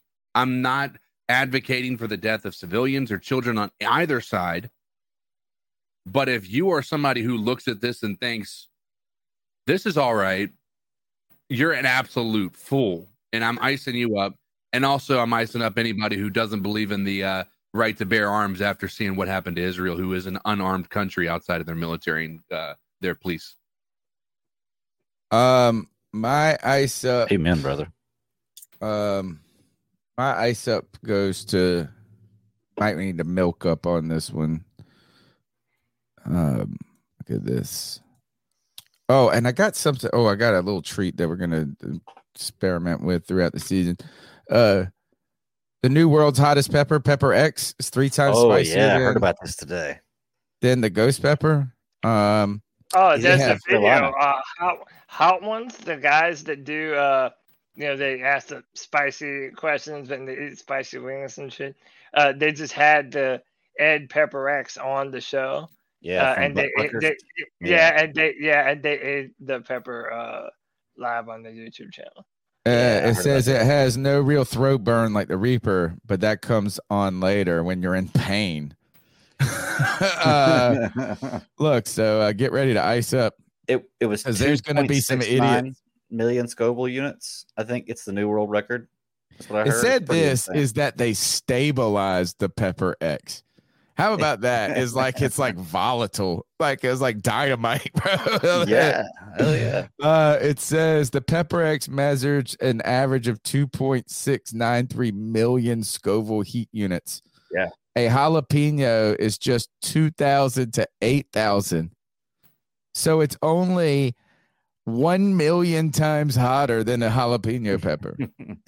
Yeah, the guy who invented it, I heard him say like he ate it and for 3 hours it burned, and then he had cramps for an hour that were unbelievable, and then after that he was fine. Mug said it said crazy. This look is that if you look up here, where did I see it? It said stabilize. Somewhere I saw stabilize the pepper. I thought that was wild. Okay, so you ice up there. The other thing I want to think about is today I like when I'm, and I shouldn't tell you this, but like when I grade papers or something, I put like a movie on the side or something like that. I treated myself to watching an old favorite of mine, Grandma's Boy. Oh, great movie. It's like one of my classic. Real good one. So what I think I'm going to do for my own mental health this season is after each loss, I'm going to watch the next day an old funny movie to put me in a good mood. Because this Grandma Boy thing, I was living it up. I actually watched most of it yesterday and then finished it today. And I'll just leave you with this. Dude, I can't believe you came on my mom. Shit's weak. Shit's weak. Shit's weak. That's the C3 Panthers podcast brought to you by Carolina CatChronicles.com, where every Tuesday night we chop up the latest Panthers news and opinions from the fan perspective. Thanks for your support. Thanks for your time. Thanks for your energy. We need your help. Lock arms with us throughout the rest of the season. Thank you to my brothers on this panel. Cody Lack. Yeah, man. Every Friday at 7 p.m., Friday Free For All, the show for the fans, by the fans. Be a part of it and join the show via StreamYard. Every 30 minutes after every game, we'll be doing our post-game show. Off this week, thank goodness. And then, find my written content on drafttech.com, where I write for the Panthers, Texans, and now the Jaguars. They got your Wow. You're just expanding. CK, good hanging out with you, my man. It's always a good time. Happy to be here. And, man, we'll be here next week, I guess. At Codizzle_Allen and the Bat Daddy. Friday show coming back this Friday, man. We do make our return. We were working the teacher schedule this year, off 3 months and then work the rest of the year. So we were working the teacher schedule. Check it out. We're coming back strong though. We got Loki, Lower Decks, Gen V, Ahsoka, all kinds of stuff that we've missed while we were off, and all kinds of new stuff coming out. There's going to be a lot of fun stuff we're talking about this week, and to continue weeks going forward at 9 p.m. Eastern Standard Time on YouTube. Geeks Chasing Squirrels Across the Multiverse. Check it out. Cannot come on my dad. Take us out of here. C3 Panther Nation. Until next time, keep pounding.